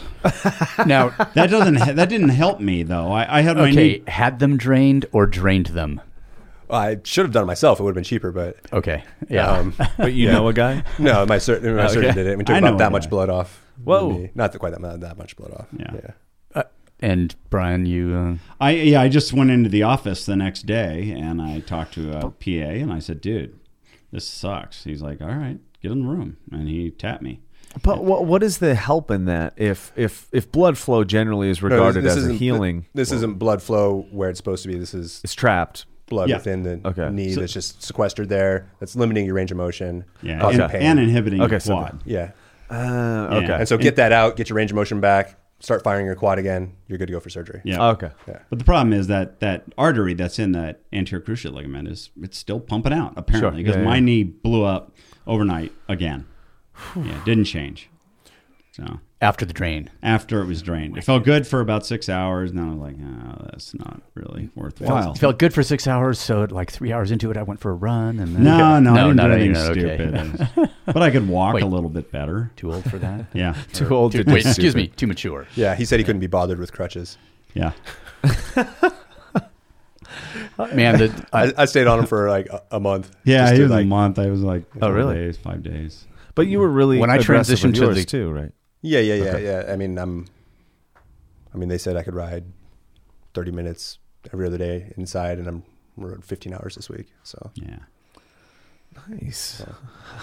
30 minutes every other day. Now he's I'll take doing that as a great. As a green light, yeah. as someone who's had patience, Yeah. he at a glance he looks normal. Oh, right. Yeah, he doesn't feel normal, but he looks normal. Sure. Muscle bulk is pretty damn good. Really? Yeah, I perceive the asymmetry, but yeah. he didn't see it. He's So. got big quads. So. Oh. But if you look at my VMO, it's not quite absent, but it's definitely way Shrunk. less. Yeah. But I'm a skinnier guy. It is than he waving in the distance, Oh. but you can still tell that it's there. God, it's awful. You talk about asymmetry. That fast. Instant. You fill your knee with blood, your VMO says, and there's probably a reflex mechanism in the ACL telling your quad whether to fire or To not. atrophy? Like Yeah, to- Well, exactly. Well, once it's inhibited and you can't Yeah, recruit the muscle anymore, it's it's instant. going. Interesting. Yeah. I had no idea. yeah, and it's I've even without sort of blood in there, if there's any a small amount of pain, will actually send the same signal. I've actively been trying to shrink my legs for the past 2 years. You can do what Tony Yanero did when he decided to stop mountain bike racing and start sport climbing because there was money in it. Yeah. He put both his legs in casts for 2 weeks. Did you know that story? I did not know that story. pretty good. Psychopath. That's pretty cool. Yeah. See, fully committed. Yeah, I mean, he was Yeah. a great rock climber. Yeah. And then he got into mountain biking, and then sport climbing happened. And he was like, oh, wow, I was a good rock climber. I can make a living at this. I need to do that. But he had huge, he was a He's a physical muscly specimen, dude. Yeah. And it got his That's legs skinny very That's quickly. a same kind of sociopath that would put a diaper on to drive to Texas to murder somebody. Like that's the kind of personality that You can pee in a bottle while you're driving, man. Yeah. No need Yeah. for a diaper. Yeah. Yeah. not if you're a female apparently, because Yeah, that's right. who did it. Okay. Oh, The NASA, do you remember that? The astronaut found out her boyfriend was cheating, got some Depends, and then went nonstop. And I thought, don't you have to fill up for gas? Like that Really? could be a 2-in-1, and you're not losing that much time. you are overthinking this too. Didn't want to give him any more seconds. Number to live. one, she's just- crazy. Yeah. End of story. Well, I mean, totally crazy because that's not even that good of an idea. Like the time to go to the Put a store. Foley catheter in. Yeah, something. Well, to the time to go to the store. I mean, that's a bathroom break, and But plan a little bit and just stop wasn't eating solid eating. food. yeah. You know, There you like go. for- It'd be only worthwhile for like a cannonball run attempt, like cross country record or something. I think Where there's money involved rather than revenge. this is where we could have facilitated because we could really show her how to optimize her intermittent fasting cycle, so she wouldn't need to stop and eat either, and the cognitive enhancement she would get from that. From being such a fat adapted athlete, she'd be able to kill more accurately. Oh, God. That was a painful worm. I'm not sure that can be coached remotely, and I'm not sure that I want those individuals in the space. So. Are you kidding me? Getting an astronaut on your clientele list? It doesn't matter what they do. You can just say, I've trained NASA astronauts. What are you training for exactly? Never mind. Yeah. We don't send Murder. people to space anymore unless you're Elon Musk, so therefore you're training for murder. Yeah. Which isn't much different than other jobs. Yeah. Oh, man. That was a derailment. I feel like I that was. believe that there's not a recovery from that. We didn't talk a lot about orthopedics. No, not at all. But we still do have tomorrow. I mean, it seems like illogical. I feel like Andy, you gotta bail. I'm gonna take off. Yeah. On that note, But On that, on the upswing. Did you thank just remember Yeah. something you had to do after all that talk of murder? no, I was supposed to be gone for like an hour, and now it's been 2. So Oh, Yeah. perfect. Thank you though Yeah, no, for coming in. I mean, my pleasure. for participating, even though we didn't accomplish our stated objective. However, that's common. I do feel that there was some progress Yeah. or something. That's good. Oh, That 90 just, minutes. actually, no, that just happens at 90 minutes. But anyway, and so we'll shut it down right there. Perfect. Cool. Thank you, All Brian. right. We'll talk Again. again. Yes. All right, we're back. Michael and Andy had to take off, and that will allow Brian and I to concentrate on this joint replacement topic because. Let's see. I'll just say that what I said earlier, that having thought that a total hip replacement or a knee replacement was like this radical measure and that it's like last resort kind of thing. I went from that opinion to realizing, okay, this is the only solution that I have after seeing the MRIs and the X-rays last summer. That no amount of PRP or stem cell or soft tissue work or mobility WOD or anything was going to give me any joint space back.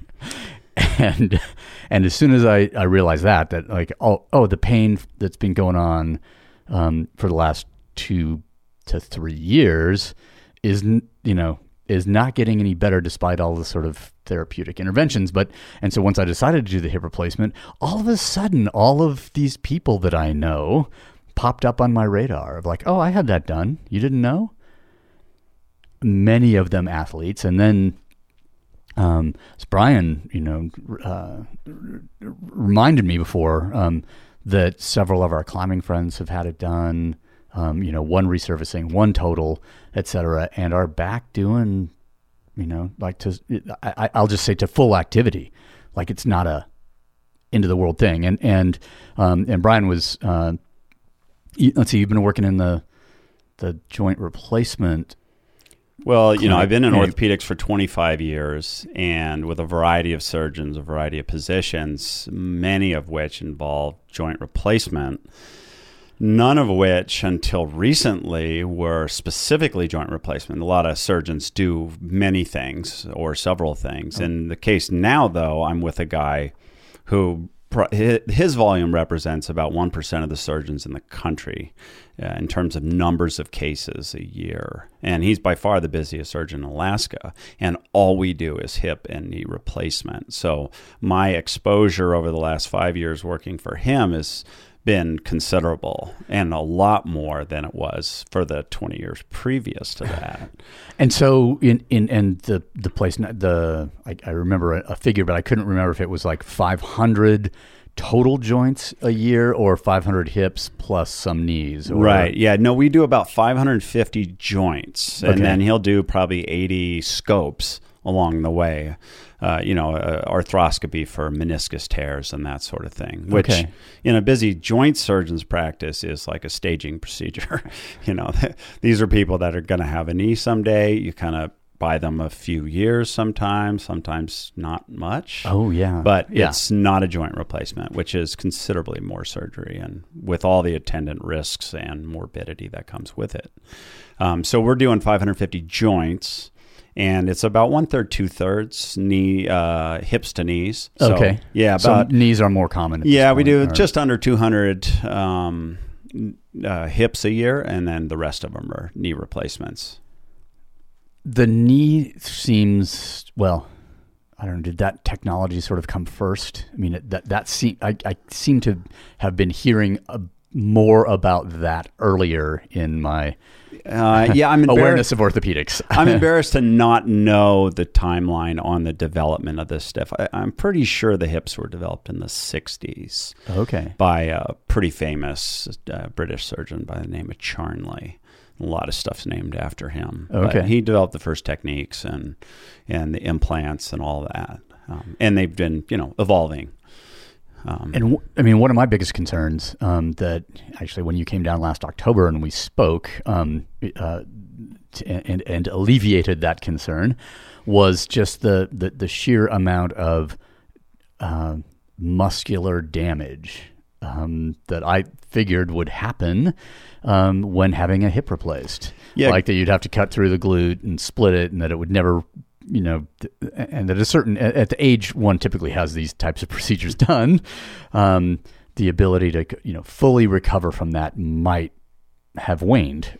But going through the front, yeah, there's less of that for sure. Now I can't throw a posterior hip replacement, and we should be clear with the listeners yes. that there's three approaches to the hip, and the two most common ones are, well, the most common one by far is the posterior approach, and that's where you put a big hole in your ass, the glute max, and everything below it gets separated and cut and damaged to some degree, and then the external rotators of the hip, which are really important stabilizers of that joint, also get cut and then reattach to varying degrees. Okay. But still, even with that kind of destruction or invasion, yeah, a lot of people do great with it. And I know guides, high level climbers, like mountain climbing, and ski guides that have posterior hip replacements, and they do fine. It's the one you learn as a surgical resident, an orthopedic surgical resident, so you learn how to do a posterior hip. But if you evolve in your practice and want to do something a little bit slicker, then you learn the anterior approach. And with that, you're not putting big holes in muscles. In fact, you're not really cutting any muscle. You're separating, you're going around, you're cutting the capsule, which is the last line of tissue before you're actually in the joint. You have to do that, obviously, to get in and cut the diseased part of the bones off. But beyond that, on the way out, everything's kind of intact. It's pissed off. Oh my. Yes, as you know. But they recover for the most part. Not everybody. There's a few little funny things that happen to tendons and such that lie in that area that can continue to be bothersome, but that's a small percentage of people. It was a pretty interesting process to go see the doc. And, obviously the doc is also, not only a surgeon, but a business guy and a salesman. And, there's, as I've learned in the past with some sort of interaction, there's a fair degree of orthopedic hubris that, that comes into it, just, believing in a perfect outcome or this or that. And I'm fully willing to go down that road because that's what I need to believe going into it. But the sort of accelerated timeline that had been pitched in the beginning was, I knew it for what it was, and that being older and wiser, that I could to expect whether it's 1.5 times the and I can't remember what he said, but it was something somewhat optimistic. Yeah.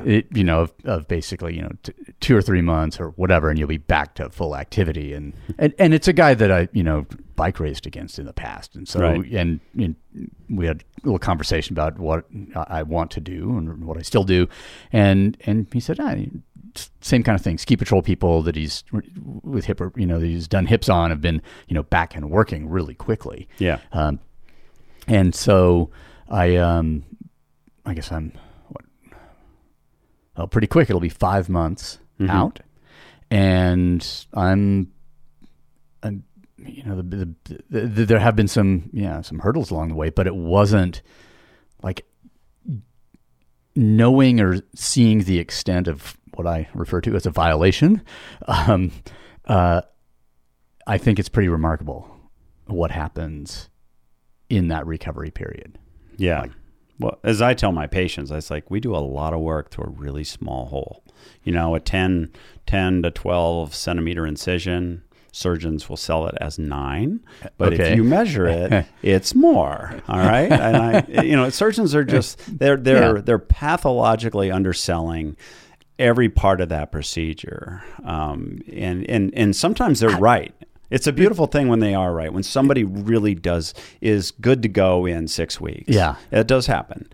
But for the most part, they just aren't as clear as they should be about how much it hurts, how much violation is involved, and I don't know why they do that. Are they fearful that somebody's just going to walk out of their office if they tell it like it is? Potentially. Maybe, or maybe they just don't think about it that much. They're the technicians and they get it done, and it usually goes really well. And so they've done their part, but if they haven't had it done to themselves, they lack a certain degree of empathy about what's really happening. And that may be a job requirement in a way. Could be, but I wouldn't put anybody, if I say, oh, it took longer to recover and it hurt more and blah blah blah, that than I anticipated or imagined, or there's no way I could accurately imagine it anyway, so therefore I shouldn't have had any expectations, other than what was told to me. But I would not dissuade anyone, from having it done. Right. And even though I have my being self-employed, I'm a single payer, whatever you call it, even though the deductible, et cetera, for this was, significant. So it wasn't, totally fully paid for. I mean, there was some financial pain that came with it, but so worth it right now from where I'm sitting, that I've just ridden my bike 4 days in a row. Yeah. And some of that was on dirt where the force, requirement's a lot higher. And that's something that would have had me taking ibuprofen for my hip in the past. Yeah, and that's gone. That's the money shot right there. Yeah, and when I encounter patients, and I see most patients postoperatively, the surgeon doesn't see as nearly as many as his PAs do. Yeah, actually, I got an appointment scheduled tomorrow. I wonder if I'll see the man, or sometimes the man kind of drops in, or you see him in the hallway. Yeah, but chances are, if he's busy, then you're going to see, and if he's good, which is what you want, he's busy. Yeah, and that's just it. And in our practice, we're very clear in our instructions. Like, look, part of me doing your surgery means that we come as a family here. It's a team, and you're not going to always see me. And I trust Brian, I trust Jeremy totally. And if they have any issues, they come to me and I get involved. But you got to be cool with that. Don't start whining that you've never seen the surgeon since my operation. Since right before the Versed kicked in. Yeah, exactly. And some people really have a hard time with that. They're kind of old school, and the surgeon's going to be there and hold their hand. And, if you want time and you want explanations, which a lot of people do, you're going to get it from the PA. I mean, that's what I do. I'm an educator as well as a technician, but I'm an educator first. That's an interesting distinction, because now the profession of physician's assistant, that's physician assistant. I guess people don't. I mean, the education requirement is high.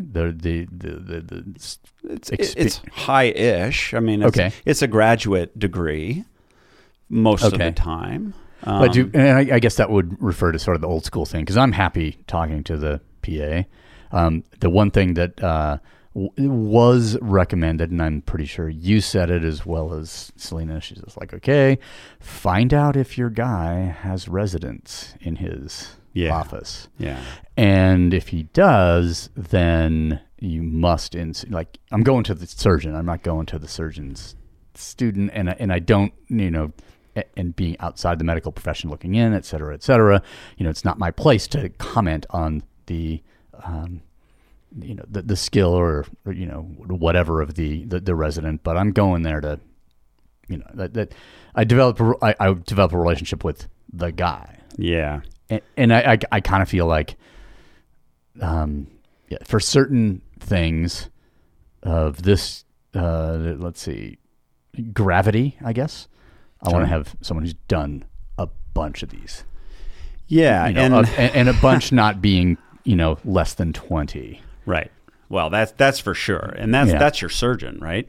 You definitely want to pick the surgeon who's got a high volume, and we talked about that beforehand. You know, here's a number that I think most surgeons who've done this case would say you're getting really proficient after this. Right. And so I told you that straight up, and that's an easy thing to ask. But if the resident's doing the case, then that number doesn't really matter. Right. And to what degree is the resident involved? Is his hands being guided at the time of the case by the surgeon? Well, then that's pretty good. Yeah. But is the surgeon in a different room doing a different case, and the resident's experienced enough to do the case mostly on his own? Yep, that happens too. And the less sophisticated consumer is not going to even understand that. And, you know, in defense of the system, the damn residents have to learn somewhere. No, you have to get experience somehow. They got to get experience, and I just tell people, but you don't want them to learn on you, and that is such an asshole thing to say. But damn it, knowing what I know, that's what I say. That's so selfish, but. Yeah, I don't want to be somebody's mistake. No. Surgeons have their own problems. They're not infallible, and I've seen plenty of complications there. They're not many, but after 25 years, you've seen enough like, oh shit, that's too bad. Wow, how did that happen? Okay, let's fix this. You know. Yeah. So yeah, I think that's a great question to ask. But you know, it's amazing how many people have no clue about that. Yeah. And they go in and they get a great operation. The resident did it. Residents can be good surgeons, and they'll never the wiser. And they'll never read their operative note, which is, you know, you got to dig down a little bit, and then you find out who did what. Exactly. And I mean, when people find out that I close every wound in my that case that we do, they're like, "The doctor didn't do this." Like, no, and then Tim, my boss, if he's in the room and a patient says that, he's like, "Oh, Brian does this way better than I ever did. I haven't done this in years. Like, let him do it." That's hyperbole, but he does not have any issues, and nor should the patient with what I do or what PAs do or resident. Yeah, like you said, you're entering a relationship with the office, with the family and everyone, and have to trust everyone there. And you know, with my guy, virtually everyone from Dr. Hickman to the two PAs and the guy that was there that's been doing joints for longer than Hickman has, that's, you know, retired, and he may be now by now, but he was sort of on his way out.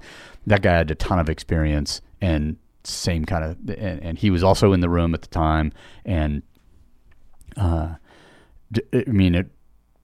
I was happy to have a relationship with this office, you know, with everyone there. You know, there was nothing, and you know, there was the hurdle of, you know, because that goes with the upfront selling in a way of, I've done it as an outpatient thing. You know, you could walk out of the clinic, you know, that day, that afternoon, you know, under your own power, maybe weight bearing, maybe not weight bearing. And I wasn't counting on that because, again, I'm just like, I go and I'm prepared to spend a night, and I ended up actually spending a couple of nights. Yeah. For a variety of, you know, a blood pressure and narcotic related complication. Let's just say that I couldn't stand up without just the bottom falling out until we changed the pain meds, and then that problem went away. But and that's something that I could not have known until that situation. But and then knowing sort of my history, I guess, you know, and I don't know how many, you know, after we had talked about bike racing and mountain climbing and ski touring and all that stuff, guy realizes, okay, he's fairly active. He's probably going to be non-compliant. So instead of letting him, because I think you've had patients that with a total hip that don't have any sort of non-weight bearing or partial weight bearing requirement. Right. Yeah, and I think that's a difference from surgeon to surgeons. Okay. And I have worked with surgeons who did what you did, crutches for 4 weeks or something like that. And it's just their paranoia. Yeah. You don't really lose anything in the outcome in the long run. The patient gets a little stir crazy, especially someone like you. Yeah. Like you would like to be walking, give you some control back that you completely abandoned when you laid down on that table and went to sleep.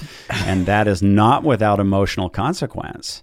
So the sooner you can get some of that control back emotionally, you're a better human. But you take some of that control away by putting them on crutches. Like, nope, not yet, Mark. Yeah. Not yet. It's you like don't get to shop for your own groceries. Or you frickin' tease, you know? I mean, and it was an interesting thing there because at least it wasn't total non-weight bearing, which total non-weight bearing actually would have been easier for me psychologically. But given this idea of like, oh, you're allowed to put, 50%. 50% or 50 pounds was not clear. Yeah. Like in the note afterwards, it said 50%, but in person, and I had witness in the room, it was 50 pounds, and he may have backed off on that, thinking like, okay, if I tell him 50 pounds, he'll put 50%, right? He'll put the 70, or whatever. And having spent on 2 previous knee surgeries that out of a total of 3, but 2 of them I was non-weight bearing for 12 weeks after each one. Wow. So I can get around on forearm crutches. Yeah. Like so it wasn't so limiting, but in the beginning for sure to go to sleep, with one set of circumstances, especially, personal relationship, living at home, the organizing everything for rides to work, to, stuff like that if I'm not driving, and to wake up dependent, man. Yeah. It's a big change. Yeah. Albeit a temporary one, but yes, the 4 weeks can seem like a long time.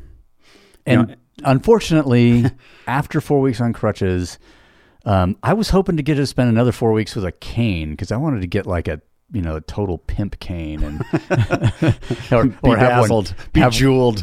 Yeah, well, actually, they said I said, hey, can I get the head of my femur to make the cane?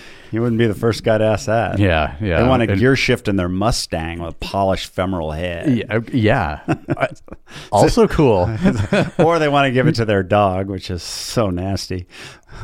I've heard that one too. Oh man, that's awesome. Yeah. After I'm done with this cane, Rover, you can you can chew on this. Chew on this. Yeah, but with the cane, I actually didn't need it for basically more than a week. Yeah. And that was that might have caused some movement patterns that it took something to overcome afterwards versus the crutches, just because of but it all in all a transformative experience. Yeah.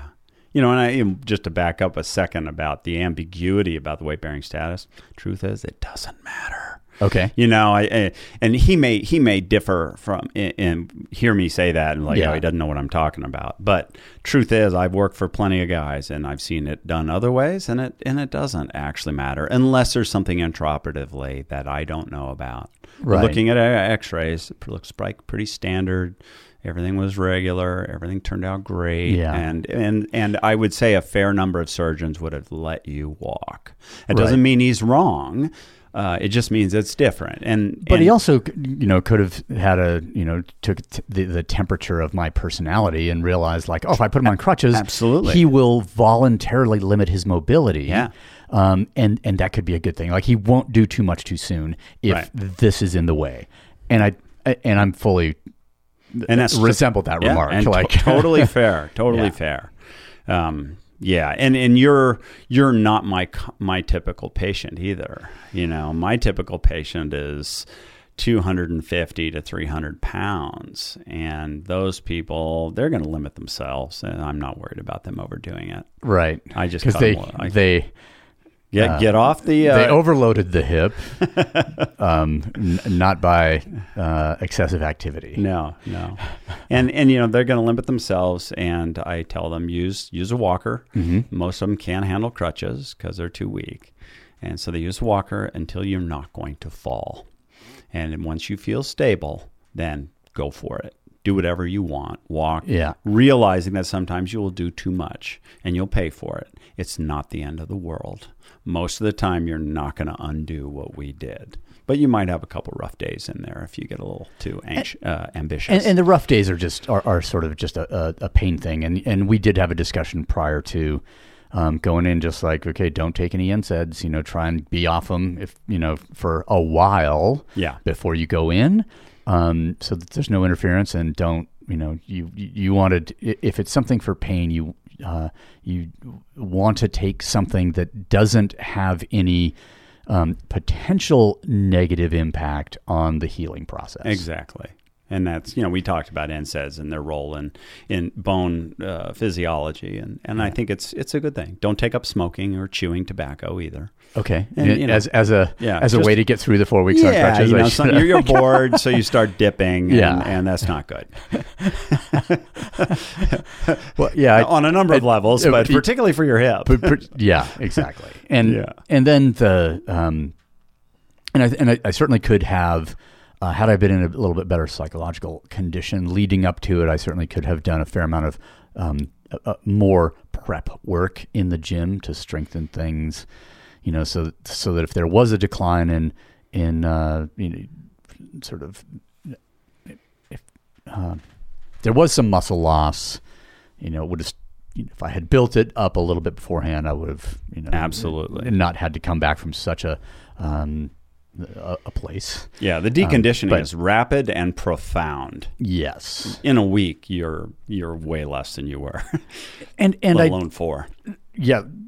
Well, there's that, and then I think there's also, as you said, there's regarding some of the something else involved here, but there is an emotional sort of cost. There is a psychological cost that goes with that loss of ability, that loss, and I know it came up, with you and Andy, that, the idea that I volunteered for this loss didn't necessarily, I don't think, make the impact any, the insidious piece of it, any easier. Yeah, you can't anticipate your reaction, your emotional reaction. Yeah. And it's, it can be anxiety producing, almost desperate at times if you let it get too far under your skin. But, for me, being post-op as well, it was, okay, this is a project, and this is just another event to train for, and recovery is the event. And if you can break it down like that, it's pretty tall. It's just another thing to prepare for, and we're good at that. We've been doing that our whole life. So try not let that other stuff eat into you too far, which obviously you got through it. And for you, obviously this was an injury related, like tearing the ACL. It's not something you voluntarily have done to you. So there is that from one moment to the next kind of lack of preparation to go from capable to fuck. And so what is the different? I mean, every other surgery I've had has resulted from that, been an injury related type of thing. Mm-hmm. That, finally the biceps tendon ruptured on my shoulder, and that was the only thing really holding my shoulder together. And the pain relief was immediate, which was great, but the functional limitations came, right away. Okay, I need to go. And within a week I was in and had it fixed. Yeah. But so if someone is, looking at doing a joint replacement, that's not something that's going to happen to you accidentally. It's not due to injury, whether it's a knee or a hip. So, and I think a lot of people put it off. They do. Because they might have had, prior orthopedic intervention, an experience with that, and didn't want to go through, oh man, I lost so much of my life or whatever. But what we don't realize going into it is how much our lives have been compromised by the fact that, okay, there's advanced osteoarthritis in this hip. You're bone on bone. There are certain things that you can't do. What do you get? What have you given up? Done? I didn't stop hiking altogether, or going uphill and stop. Well, I did stop running, but that's unrelated. That's just right. You could do that for other reasons. yeah, exactly. And I didn't stop riding or whatever, but I definitely turned it down, but also without noticing, not putting the blame on the hip. It was just whatever, reasons, excuses / whatever, I came up with. So, but I think a lot of people look at it and say, well, I'm waiting for, the technology to improve, or I love that or technology is pretty fucking good as far as I can tell. But, or I'm waiting till I have 6 months to spare, something, and you keep putting it off. And if, depending on the extent of the, disease, if you will, or I should just call it that, you unconsciously change your life in ways that you don't realize. Absolutely. And so, I wouldn't necessarily, I'd say, yeah, go ahead and, you're going to have to wait anyway. If you're going to do it with a good surgeon, if your surgeon's available to do it tomorrow, yeah, maybe get a different opinion. It's just because I want to go to the dude who's busy, and I'm going to get some time, some time, or my planning. I could have had it done at the end of 2017, but I'm looking to have something else done this year. And I figured, okay, we do it, we launch it, I meet the deductible by the end of January this year, and then once I recover from this, I can start looking at other stuff that would be fully covered by my insurance. That was my reason to wait. But once I realized that the replacement was the only option to improve, the decision was super easy. Yeah. Yeah, the whole technology thing is one I hear a lot. I'm just waiting for it to get better. It's like, well, if you look at the last 40 years of hip replacement, for instance, the design of the implant they look pretty much the same. There's some head size, some real detail things that have changed and have improved for sure. But the whole concept of what we're doing is really absolutely the same. Just resurface these two parts that are worn out and painful. However, in 2003, the big change was the plastic, the polyethylene liner. Okay. And that is the most common hip socket replacement material now. It's got a titanium cup, but this liner is plugged into that thing. Now we can get down into the weeds on metal implants and ceramic on ceramic, which have had varying degrees of success, but are generally not done very commonly anymore. Okay. But the plastic was the weak link. And that was worth waiting for. And, obviously it's not relevant to you, but people who are right in that area of 2003, 2004, if they had known that if they waited a year, they could get the new plastic versus the old plastic, that would have been worthwhile, particularly if they were young. Okay. Because the older plastic was just not as resistant to oxidation and wear. And then you develop some problems if you're of a particular type of person, who's actually going to go use that hip. No, it's just some people respond to this process more violently than some other people. You wear out, you shed polyethylene particles into the joint, and in some folks it creates a massive inflammatory reaction that will dissolve bone, dissolve capsule, and create a whole bunch of problems. And that all was resolved by advances in polyethylene technology, cross-linking this stuff, irradiating 15 years ago, essentially. Yeah, impregnating it with vitamin E as an antioxidant. There's all kinds of little voodoo things that they do, but the end result is a plastic that it seems to last forever. But as you pointed out, it's only been around 15 years now. I wasn't saying only. I was saying that's a good amount of time for it to have been around. So if you were thinking about waiting, don't wait. Yeah, no. and really, that was the limitation. Okay. So in terms of the other parts of the implants, are we going to make that any better? I don't think so. Not dramatically so. But now it seems like, okay, when people say, I'm waiting for advances, the technology to advance, I'm like, sounds like you're waiting for a magic wand. And we can invent that and bang you with it and your hips replaced with no problem. And you go to the, you go down to the soccer pitch later that day. all good. That's not going to happen. Yeah. You'll be waiting a long time.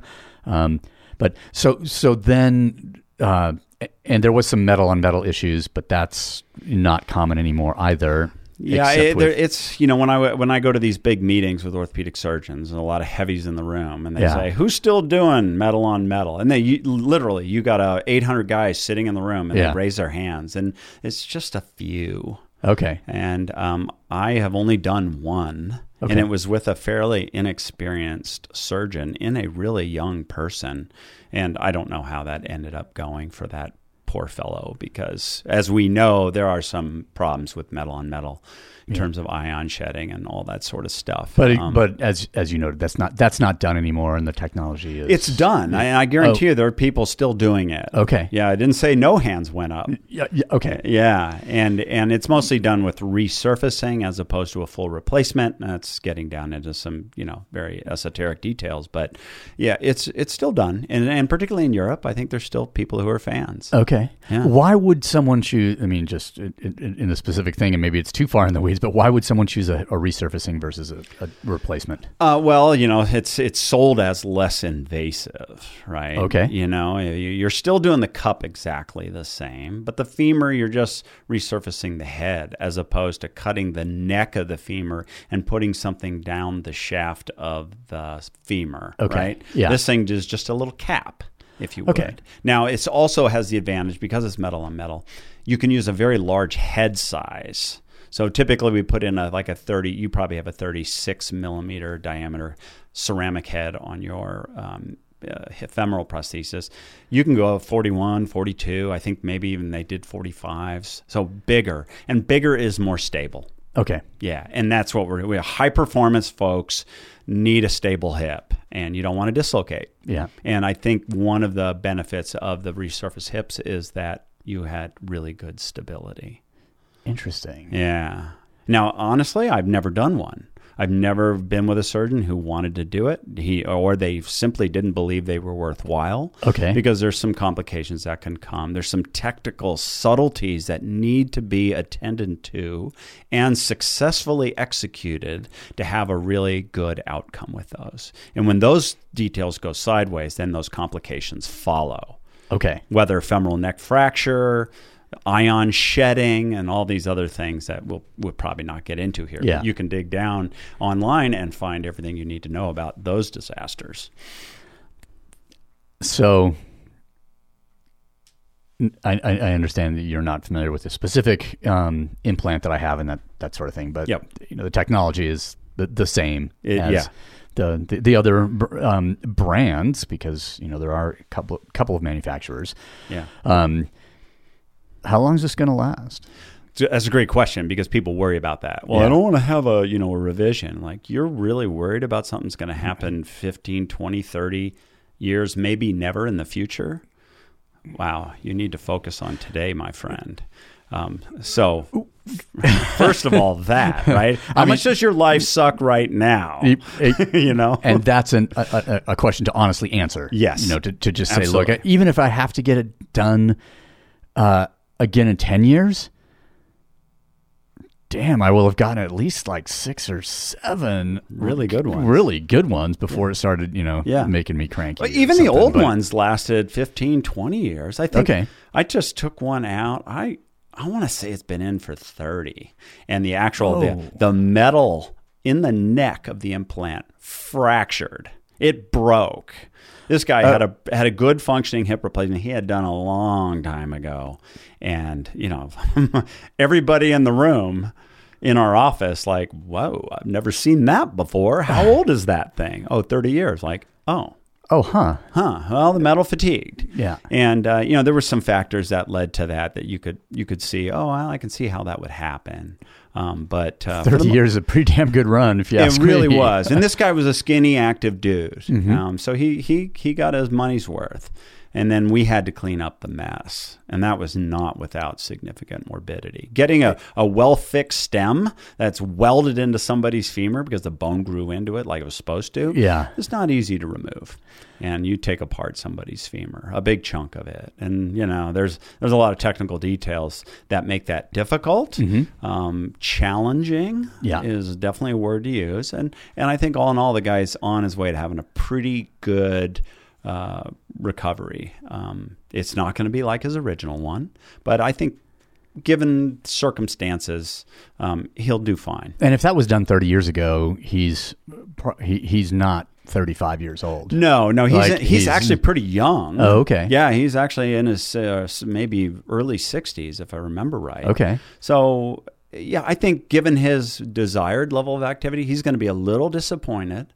Yeah. But, these are the cards that you get dealt in life. If you're in you're 30 and you get a hip replacement, something happened that the card that you got in life was not awesome. Man, I wish I hadn't turned that one over. Yeah, it's just a bummer. And you can kind of predict that this might not be your last unfortunate hand that you get. And indeed, we had to make chicken salad out of that chicken shit, and it's looking pretty tasty right now. He's probably 6 months out, and okay. I'm encouraged, and he is as well, because he was really bummed initially. Oh, I'm sure, because this is nothing like the first time. Like, well, duh. Yeah. Can I show you your X-ray and look at the bomb that went off in there?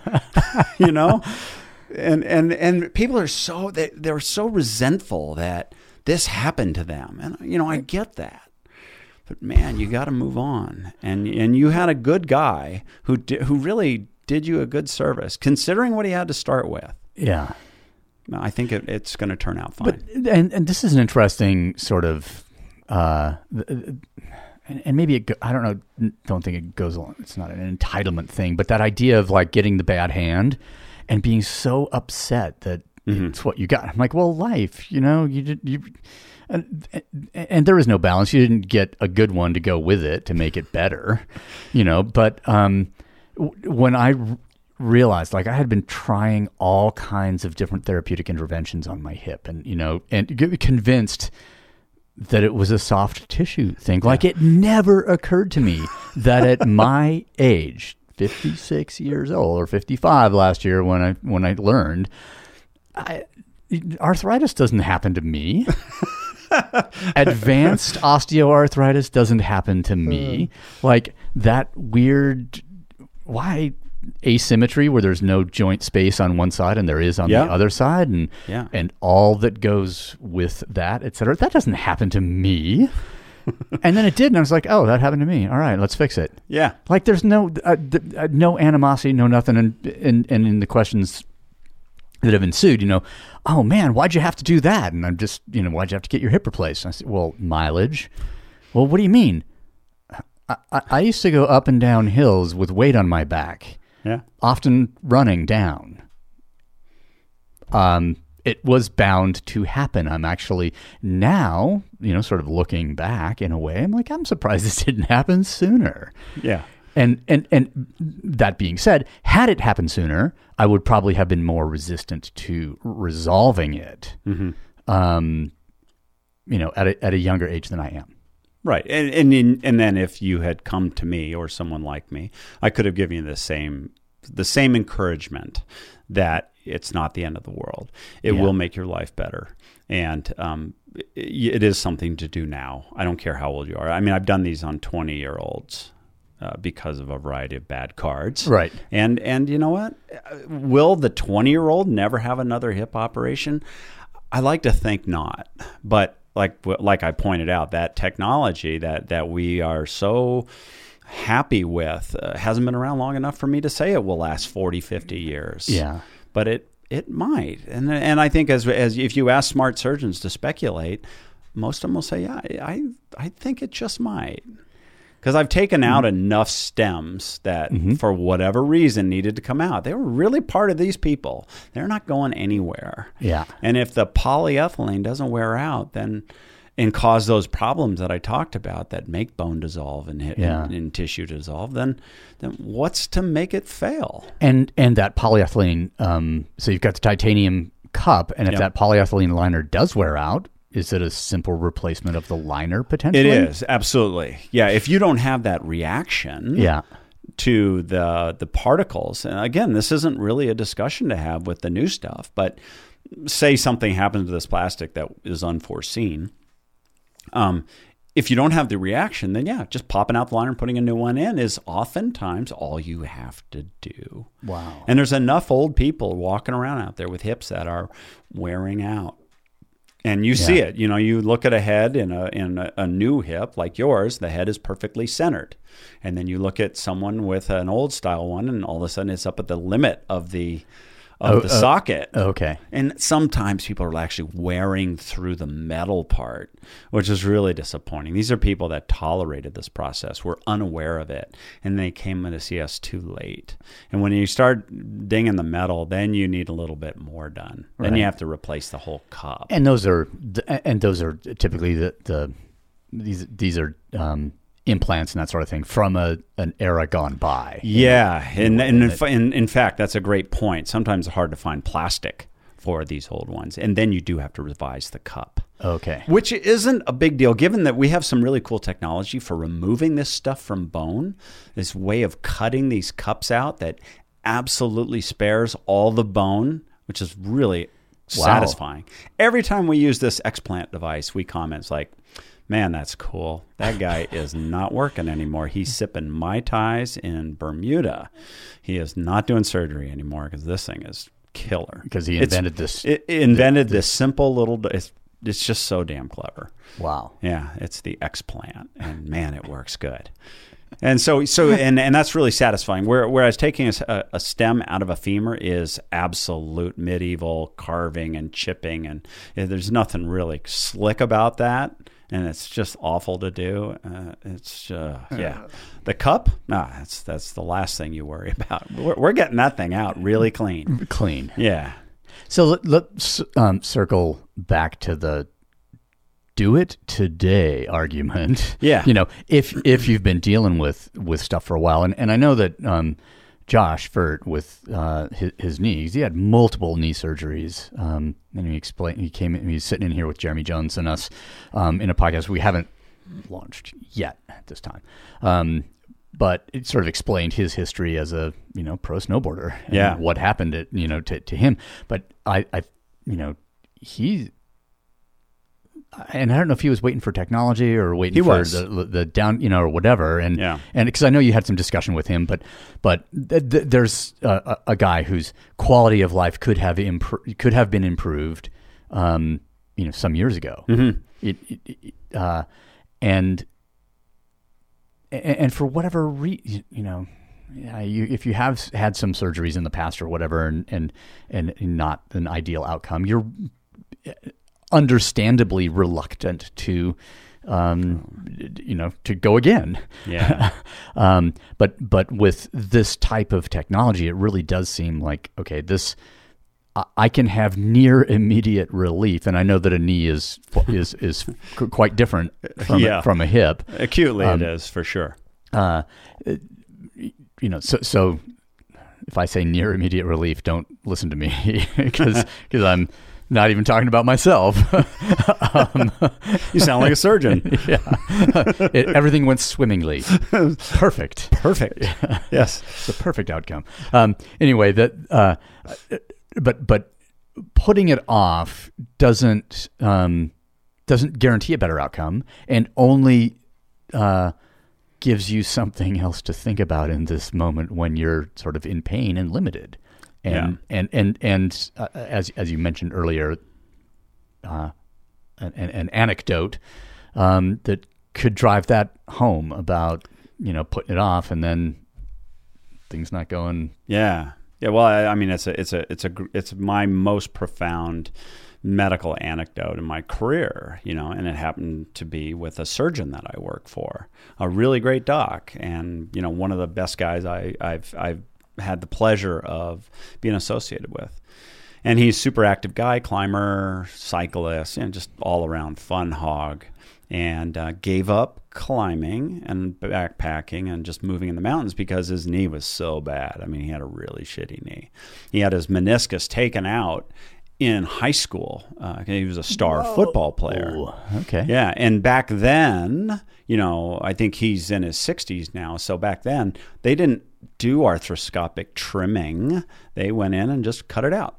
And you know what? It works great. Your knee joint still works fine as long as you have the articular cartilage intact. You can take out the meniscus and be super functional. Okay. Get back to full football, full everything. But then the table is set because the meniscus tissue definitely prevents or at least reduces the onset of arthritis.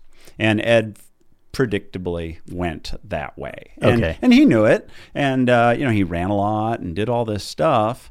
And then finally had to stop doing it. He became a kayaker, and that satisfied him. And then his children grew up, and he really wanted to take them into the mountains. And so he knew what he needed to do. He needed to get a knee replacement. And this was in this time of old poly, so he knew that the polyethylene would wear. And so he was kicking the can down the road, only because he knew that a revision was in his future of some sort, whether it's just changing the plastic or having some other thing done. And having seen infections and all those things, he was understandably scared of it. But he finally did it. And talk about the most paranoid surgical procedure ever performed. Like, they lock the doors of the room. Nobody comes in or out until I'm done, because there's certain things that can increase the risk of infection and traffic in and out of a room, number of people in the room, all that stuff. And he did his best to manhandle all those factors. And he had a great outcome. And so he got back. We went to Nepal. We climbed Rainier. He was hiking and riding his bike. He was still attendant to this polyethylene wear issue. Okay. And so he was meting out his full weight bearing activity accordingly. And he didn't always hike when he wanted to, and I think I'll ride my bike here. And then every year he'd get an X-ray to see how his polyethylene looked and all that sort of thing. And for I can't remember, less than a decade, he was doing this and doing great. And then he got hit by a car, and he's paralyzed. And so now it doesn't matter what his knee's doing. It's not going to wear out. He's not standing on it. And so that's a lesson, right? It's like, so how much time did he? Well, I guess as you said, he changed his activity levels during that process of waiting for this, some advancement. I mean, the quality of life declined or decreased in that interim period while he was waiting to have the hip done or the knee. Sorry. Yeah. Well, he knew that this plastic isn't going to last forever, particularly at the activity level that he would probably be involved in. And so I think that was reasonable. And during that part of my career, I definitely counseled people, well, let's just get it into your late 50s so it's the only knee replacement you need to have. Yeah. Right? And I don't say that as much anymore. Okay. And I don't say, oh, it'll last forever. I think your plastic will last forever. There are some other things that are unique to knee replacements and how we attach them to bones that can lead to further need of revision. The aseptic loosening, they're cemented onto the bone. Does that cement interface fail? Sometimes it does. I don't see a lot of it, frankly. Okay. But I think that's one thing you could be concerned about. I measure my enthusiasm a little bit from that while saying, look, I don't do a lot of that, though. I don't see a lot of it. Just do it. Yeah. Because you could be paralyzed tomorrow. That's the thing. Exactly. That's the thing. How much does your life mean to you right now? These activities, quality of sleep, the ability to work, and, so that's how I present it when I'm counseling patients on whether to do it. And pain, sleep, and work, or pain being the first one, and then the activities are sleep, work, and play. Yeah. And you have to decide what you're willing to give up, what you're willing to tolerate. And maybe maybe this is part of pain and sleep more than anything, but how much of an asshole are you being in your relationship? Yeah. How and are there things that you want to do with your partner that you don't do, that you can't do? Exactly. That, and those are little things like, the asshole factor of, if you don't sleep well because of this pain that you have, you become chronically ornery as far as, my personal experience goes, whether it's lack of sleep or the nagging pain for, some days after doing an activity or something like that. I mean, it's just, the fuse shortened for sure in my life over the last several years. And it's like, well, I mean, I'm not mature enough to say that people around me don't deserve me to be an asshole, but I think I'm slightly less of one now. And if I am now, it's not because of my hip. Yeah. And then, the people who are resistant to having either one of these surgeries and they're on narcotic pain medication, you've already crossed the threshold. You need to stop now because narcotics are not the answer. They don't work very well, and they cause so many problems, as anybody who pulls their head out of the sand and reads a newspaper or listens to the news, we know we have an opioid epidemic. Yeah. And part of that is driven by people in chronic pain who are being managed with these meds that could be managed with an operation. And I understand why you don't want to have an operation. They're not all perfect, and they don't all go great. But tell me how your life is in 10 years when you got cut off from your opioids and now you're shooting heroin. That's where those people go, and it's tragic. Man. So there's that, and the other thing where I kind of shoehorn people into the surgical route is it's a small group of patients, but if you're the kind of person that can destroy your joint bone on bone and start eroding your bone and not feel pain very much, and those people are out there, they always blow my mind when they come into my office and I look at their x-ray and I'm like, really? You're still working, you're still doing this and that, even though your knee looks like that? But if you're one of those guys and you start losing bone stock and you start compromising the ability of your surgeon to make a really nice joint replacement, that might be a time to think about having your knee replaced. Even though you're still running, climbing, skiing, but your joint's starting to look really funky, then what you're going to ultimately have, and you can only kick that down the road so far before you can't do those things. Because you're degrading the raw material. You're degrading the raw materials, and that's a real unfortunate thing. And I have one friend who's doing that currently. Okay. And he is in such denial about what a big deal he is facing. And I've shown his x-rays, and Tim's like, he's already past that point. I think I can help him, but this is going to be tricky. This is not amateur hour. This is not you go see the guy who's done 50 joints a year to do this one. You need somebody who does complex revision surgery and fixes this kind of issue. There was actually a conversation that I had with the older doc that was in the room and participating in the surgery with Hickman. Not the day after, but the second day after or something. And we were talking, and he said, he kind of asked me what my background was. I told him, professional mountain climber, this, that. And he said, well, yours was one of the sort of, I can't remember the exact term. I'll just say sort of, nastiest or most, difficult, there was a lot more damage there than your x-rays would suggest. Yeah. And he just said, you must be one tough man. And I'm like, I'm on my back with all kinds of fucking pain meds going through me right now. I don't feel very tough. I don't feel super tough at the moment, but and I think there is that.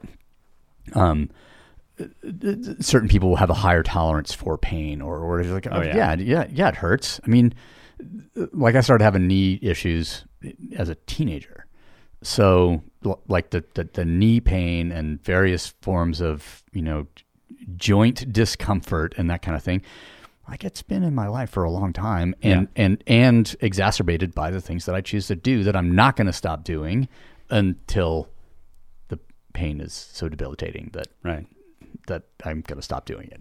Well, there's a tendency of surgeons in particular to try to equate radiographic findings with pain or subjective sense of, and they don't always line up. I've seen the most normal looking X-rays, and the patient is a puddle of just whimpering whatnot. Yeah, I'm like, really, dude? I don't really see much on here. And then I've seen some of these people actually go to operation, and they get a knee replacement, and they you open their joint up, and you're like, ooh, that might cause pain. And so, how people experience these changes in their joint is really variable. It's really variable. So, you see people with amazing deformity and they're super functional, and people with normal, quote unquote, normal looking joints, and they're debilitated. What's going on there? We don't know. Yeah, who knows? We don't know. There's psychosocial stuff. There's secondary issues. Is there a car accident? Is there a work comp accident? Those make people not get better. Yeah. Until those issues are resolved, and then, magically they feel better. Oh yeah, the term of support ran out. I guess I'm good to go now. After, I guess I'm going back to work. Yeah, exactly. And that's so true. But you can't always predict disability based on what your X-rays look like. I think the psychological component is a pretty big piece of it, and also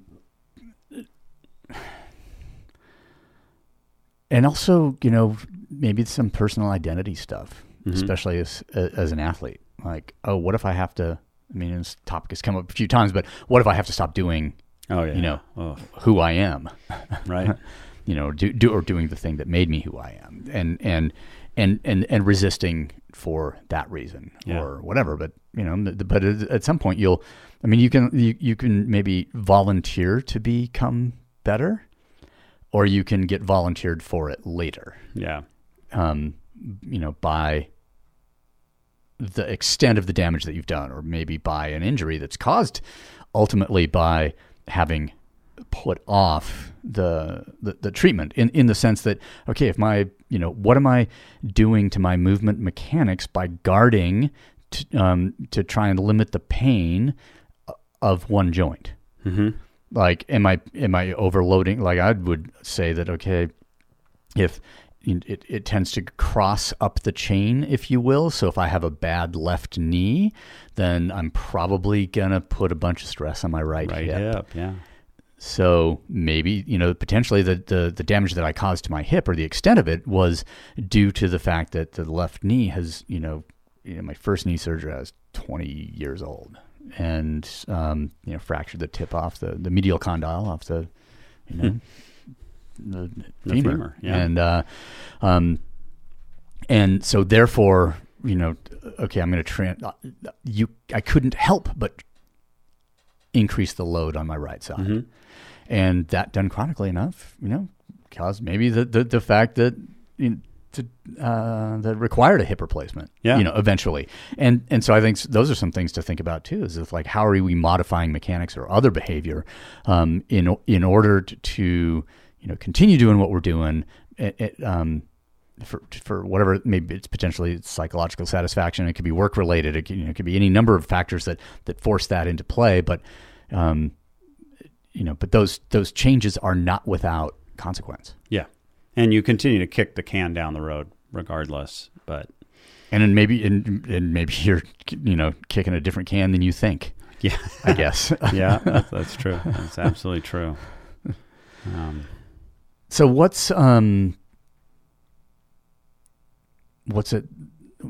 ahead, just in terms of the recovery process? Now, I mean, like I said, I'm going in tomorrow. I mean, there's still some deep ache. I'm coming up on, depending on how hard I do something. I have been hiking. I have been riding my bike a fair amount, a little bit of lifting. That ache is generally, it's not something that keeps me awake at night. It's something I basically notice when I'm not warm. Yeah. And warm in the sense, not that it's hot outside, but if I sit for a long time and I get up and start moving around, the initial movement is, like, ooh, got a little little hitch. A little something, yeah, a little tickle. It's not sort of a tickle, but I'm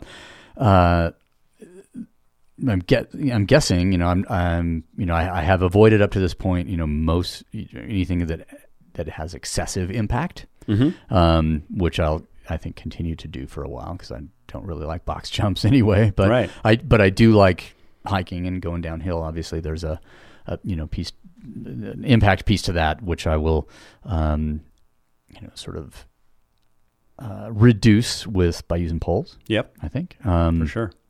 For the hiking part, but basically there's you know with the hip there's nothing I can't do other than walk through the X-ray at the airport. Yeah, we don't limit people. We like to have, you know, the what should be clear to listeners is that the vast majority of hip implants actually become part of you by the bone growing onto the implant, both the cup and the stem. Okay, and you need that to happen. And you need that to happen unmolested. And for us, the molestation would be an impact that's great enough to cause a shearing at the contact points, so that any sort of bone growing is disrupted. Okay. And then it can restart. But it's better to just put that thing in, and it's a tight fit when you hammer it in there. It's not like it's tenuous, but with enough force and... Wait.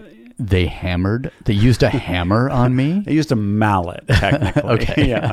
With a very deft touch. Because it's a wedge, and you're not deft and you split the femur. And that happens. Not commonly in young males like yourself. And yes, I did call you young. You're welcome. Yes, thank you. but you know, when a guy who's done weight-bearing exercises his whole life and he's relatively young and healthy, then it's hard to split the femur. But you could if you were a Neanderthal with that mallet. But once that's set, then it's going to stay there. And that setting, is that sort of a 12-week thing? That's the general rule? That's the general rule. It probably is well underway in 6 weeks, and which I think when you have very conservative surgeons protecting weight bearing, they usually cut you loose at 6 weeks, and I think that's why. Okay. And that, at least whether or not they have any science to base that belief on or not, it is regardless. It doesn't matter because it's irrelevant is the word I was looking for, because we know that bones heal in 80% of them, are at 6 weeks. They're well underway. And so mature bone healing in 3 months, it continues in a fracture for a year, remodeling and that sort of thing. But in terms of extrapolating that process to a hip replacement, I think at 3 months, we're comfortable saying, go, run, and jump, do whatever you want. And I haven't seen any problems with that. So this does tie in a little bit with the topic of the aging athlete, which we briefly touched on earlier in the conversation. And I've sort of wanted to ask you, like, are there things based on your awareness of some of these issues? Are there activities that you have modified? Like it seemed that for a while there, especially after a couple of years ago, you were doing a lot of uphill running, which sometimes involves also then downhill running. And that you backed off of that a little bit. Mainly due to my ankle. Okay. I've got an arthritic ankle, and you know something about that. And my ankle's unstable, although not as much as yours. I can still do that stuff, but I do have some pain. And I think, and I have a history of ankle sprains and near dislocations and all that sort of thing. Those volleyball braces that you turned me on to. Yeah, they're awesome. Yeah, they're certainly for lateral support. Less helpful for the anterior drawer, but absolutely. And it depends on your particular pathology. Yes. So if there's a history of injury to a joint, then there's going to be some cartilage compromise, which then is going to be directly impacted by the amount of weight bearing and force across the joint. I don't think anybody would argue that point. So running, high impact stuff is probably going to be more detrimental than something that doesn't involve either impact or full weight bearing. So cycling is a great example. Yeah. It's not impactful, if that's a word, and it's not full weight bearing. Unless you're standing on the pedals, but then you have your hands. But on even the then, there's some weight on the handle. Yep, there's weight on the bars, and you're never the other leg. Ideally, it should be fully unweighted, but still, you're not. You're pushing against resistance on the way to the bottom of the pedal stroke. It's not like thump. Yeah, exactly. And Nordic skiing, same idea. It's full weight bearing, but it's not impact. It's low impact for sure. So, my recommendations have always been to start, trimming those things out of your life to whatever degree you can tolerate to preserve these compromised joint surfaces. And, so now I've had an ACL replacement. Well, it's really well known that ACLs go on to needing a knee that has had an ACL reconstruction goes on to needing a knee replacement sometime in the future. Okay. Yeah, there is a joint surface injury that happens at the time of this dramatic shift in the joint when the ACL blows. Oh, right. That probably leads to a more rapid degradation of the joint surface wherever that bone bruise is. Yeah. And that's well documented. And then if you lose some meniscus, like I did along the way, you have a shear across the joint, the meniscus tears, and you trim a little of that out. And so a combination of those things probably cause the joint to fail more rapidly. Not always. Okay. But now, I have had a firsthand view of the inside of my joint, and my joint surfaces are good right now. Outstanding. But they did sustain an injury, and you can see that on an MRI. And so am I going to be a big-time runner? No, I'm going to continue to do what I've been doing, ski touring and riding a bike and hiking more slowly downhill, using poles like you mentioned, and not racing in a race that requires downhill running. And that's something I'm willing to do. And not feel... I don't feel bad about it. Yeah, it's not going to kill me. Dissatisfaction that comes with it or anything. I was having this conversation. I flew out... last March, Scott back. He's turned 60, and so I set it up so that I could go. And there was a big party, and his girlfriend at the time had put together for him, and so she and I made it so that I could get out there without him knowing. Oh, awesome! And it was awesome. But during that visit, we were discussing because he's still climbing really hard, and they just went in. This, I don't know, like maybe in March or something, I got a sat phone call from him. They were in that Icefall Brook area that people have been going in there. But I think they did 3 new routes while they were there, a couple of them pretty darn hard and a couple of them big. And there's some big ass waterfalls back there. It used to be, and they flew in. With the helicopter, it's quite inaccessible, et cetera. I mean, so he's still doing things, and I can't remember what year it was, but he went down and competed in the Uray Ice Comp, and he was, one of the older guys. One of the older guys.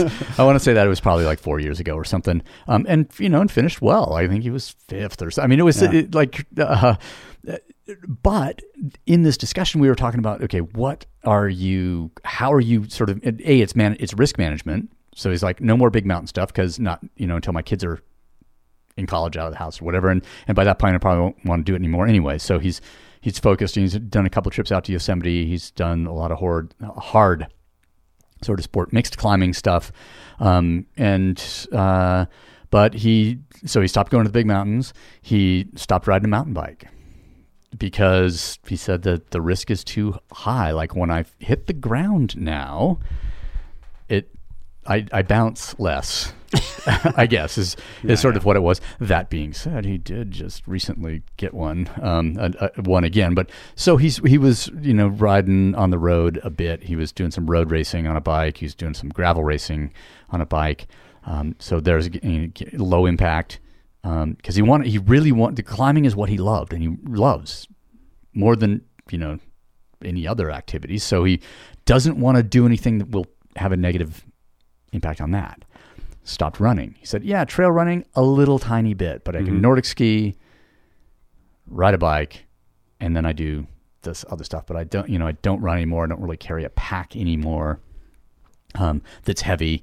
And so there's definitely going to be a shift with the aging athlete about what you want to do. It's why you see so many middle-aged men in Lycra or older dudes in Lycra on a bicycle. Yeah, because it's something that the body can tolerate. Absolutely. Until you fall off, then that's another discussion. But yeah, I agree. And the pack thing, that's an interesting little subset of problems is our backs. Yeah. And I guarantee you all of us have some pretty interesting things going on in our backs. And I've been debilitated with back or disc issues, which resolve.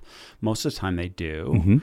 Mm-hmm. The human spine seems to be fairly capable of stabilizing itself.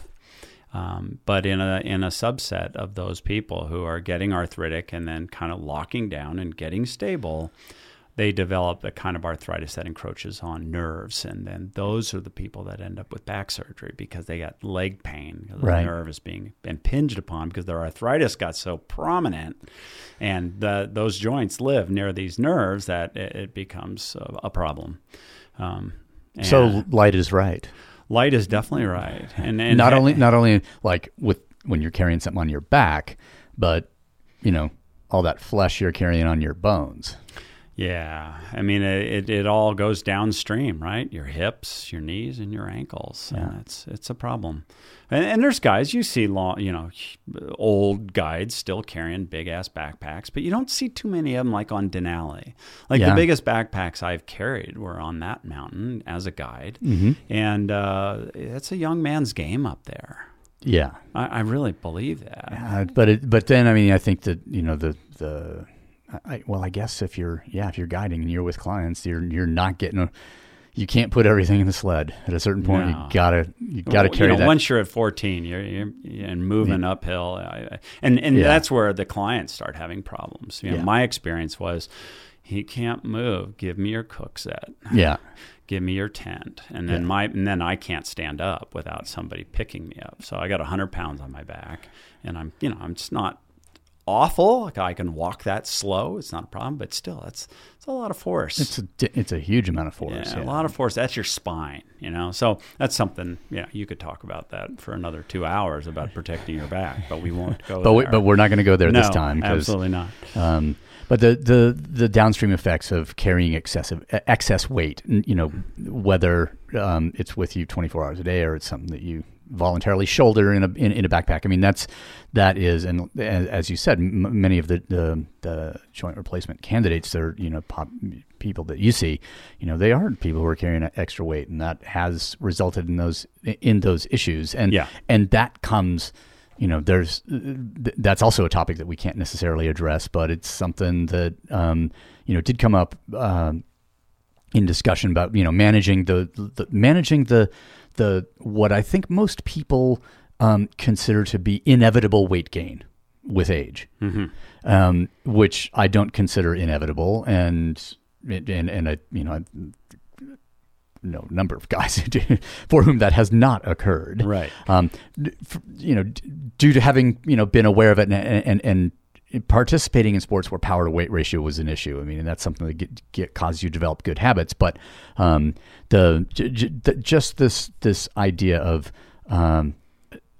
maintaining as I'm going to put as little impact on my new hip and my soon to be new ankle or whatever I'm going to do down there as possible in the future. I just don't, and I think that's something that people just don't consider. Oh, it's a great point. I mean, we can talk about activities, and we did. What do we avoid? What do we embrace? But hey, what about your frame? Like, how fat are you, dude? This surgeon I used to work for, his favorite saying was like, hey, every 10 pounds you lose, another joint stops hurting. That was his canned statement of all his fat patients. And that's beautiful, right? So, and it's hyperbole to some degree, but the idea is absolutely sound. Lose some damn weight. And you may not need that knee replacement right now. yeah, you may be able to alleviate some of that pain right away. Right away. Well, without, and it's not instant, of course. Yeah. But yeah, 3 months from now, you can make a significant difference. If you are not paying attention to what you're putting in your pie hole and you start, well, things are going to change quite quickly. Yeah. And in a very satisfying fashion. And then, wow, my ankle doesn't hurt anymore. I'm not as inflamed because I stopped eating sugar or whatever, that you want to talk about. So that's a great point, really. I think that, and it did come up because I know that we were talking the other day about, extending the fast, and that being like certainly the easiest intervention. Seems to be, fasting, intermittent or otherwise, and there are days when that doesn't work, obviously, because if you've gone out and had a 7 or 8 hour effort or something like that, I might eat 2 meals the next day or something in order to be able to recover from that. But yeah, I've been on the intermittent. Well, it's time-restricted eating. Time-restricted eating. Yeah. I like that phrase too. For a while, but not consistently every day. Let's say, because I think today, based on how I'm feeling right now, I don't think it'll be only 1 meal today. Like I don't think I'm going to make it till dinner, but I often do, and then I just eat a massive. Enjoy yourself. Enjoy, yeah. Eat to satiety. That's right. And then just have the meat sweats all night. But I honestly I think that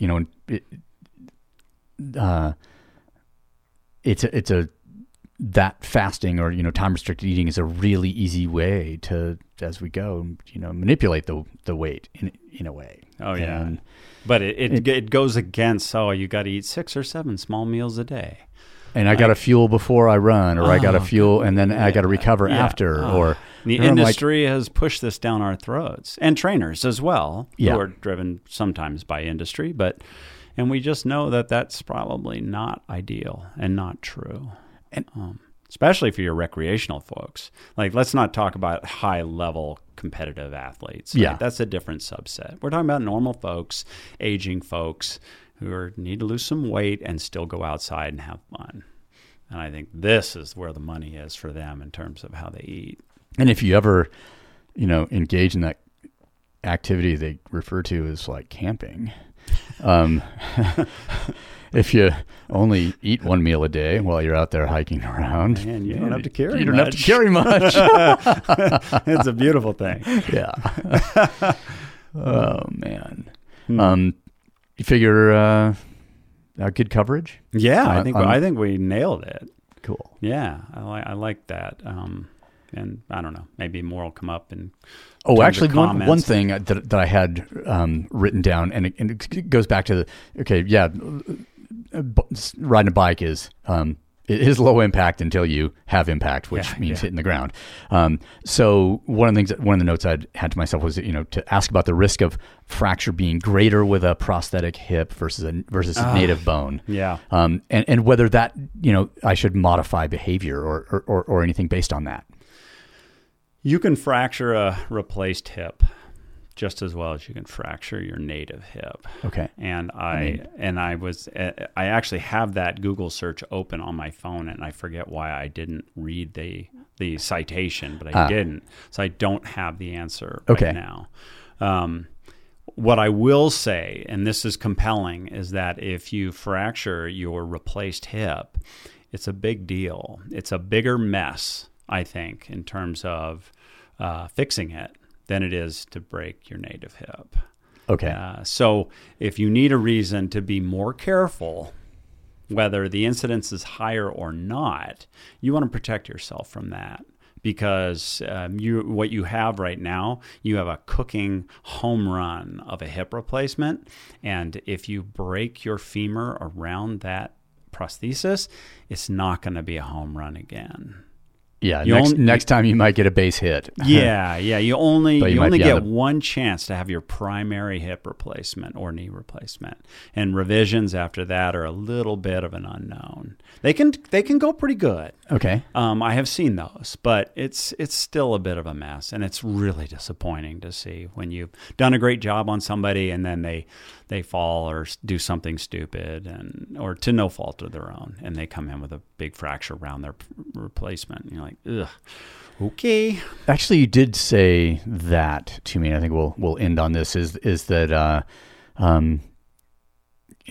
it was something like, you only have one shot. Don't fuck it up. Yeah, absolutely. And whether that's with, the surgeon you choose or where you choose it, the approach you choose, it's really true. And do it right the first time. Yeah, if you get it right the first time, it seems. But from experience, anecdotally, like looking at it out there, it seems there's a really good chance for a home run. Oh, absolutely. Most of the time, it is. So if you're thinking about it, do it. Period. All right. All right. Hey, Brian, thank you very much. That's awesome. I hope this was helpful for some people who might have some questions about it, and there are no show notes. So let me Google that for you.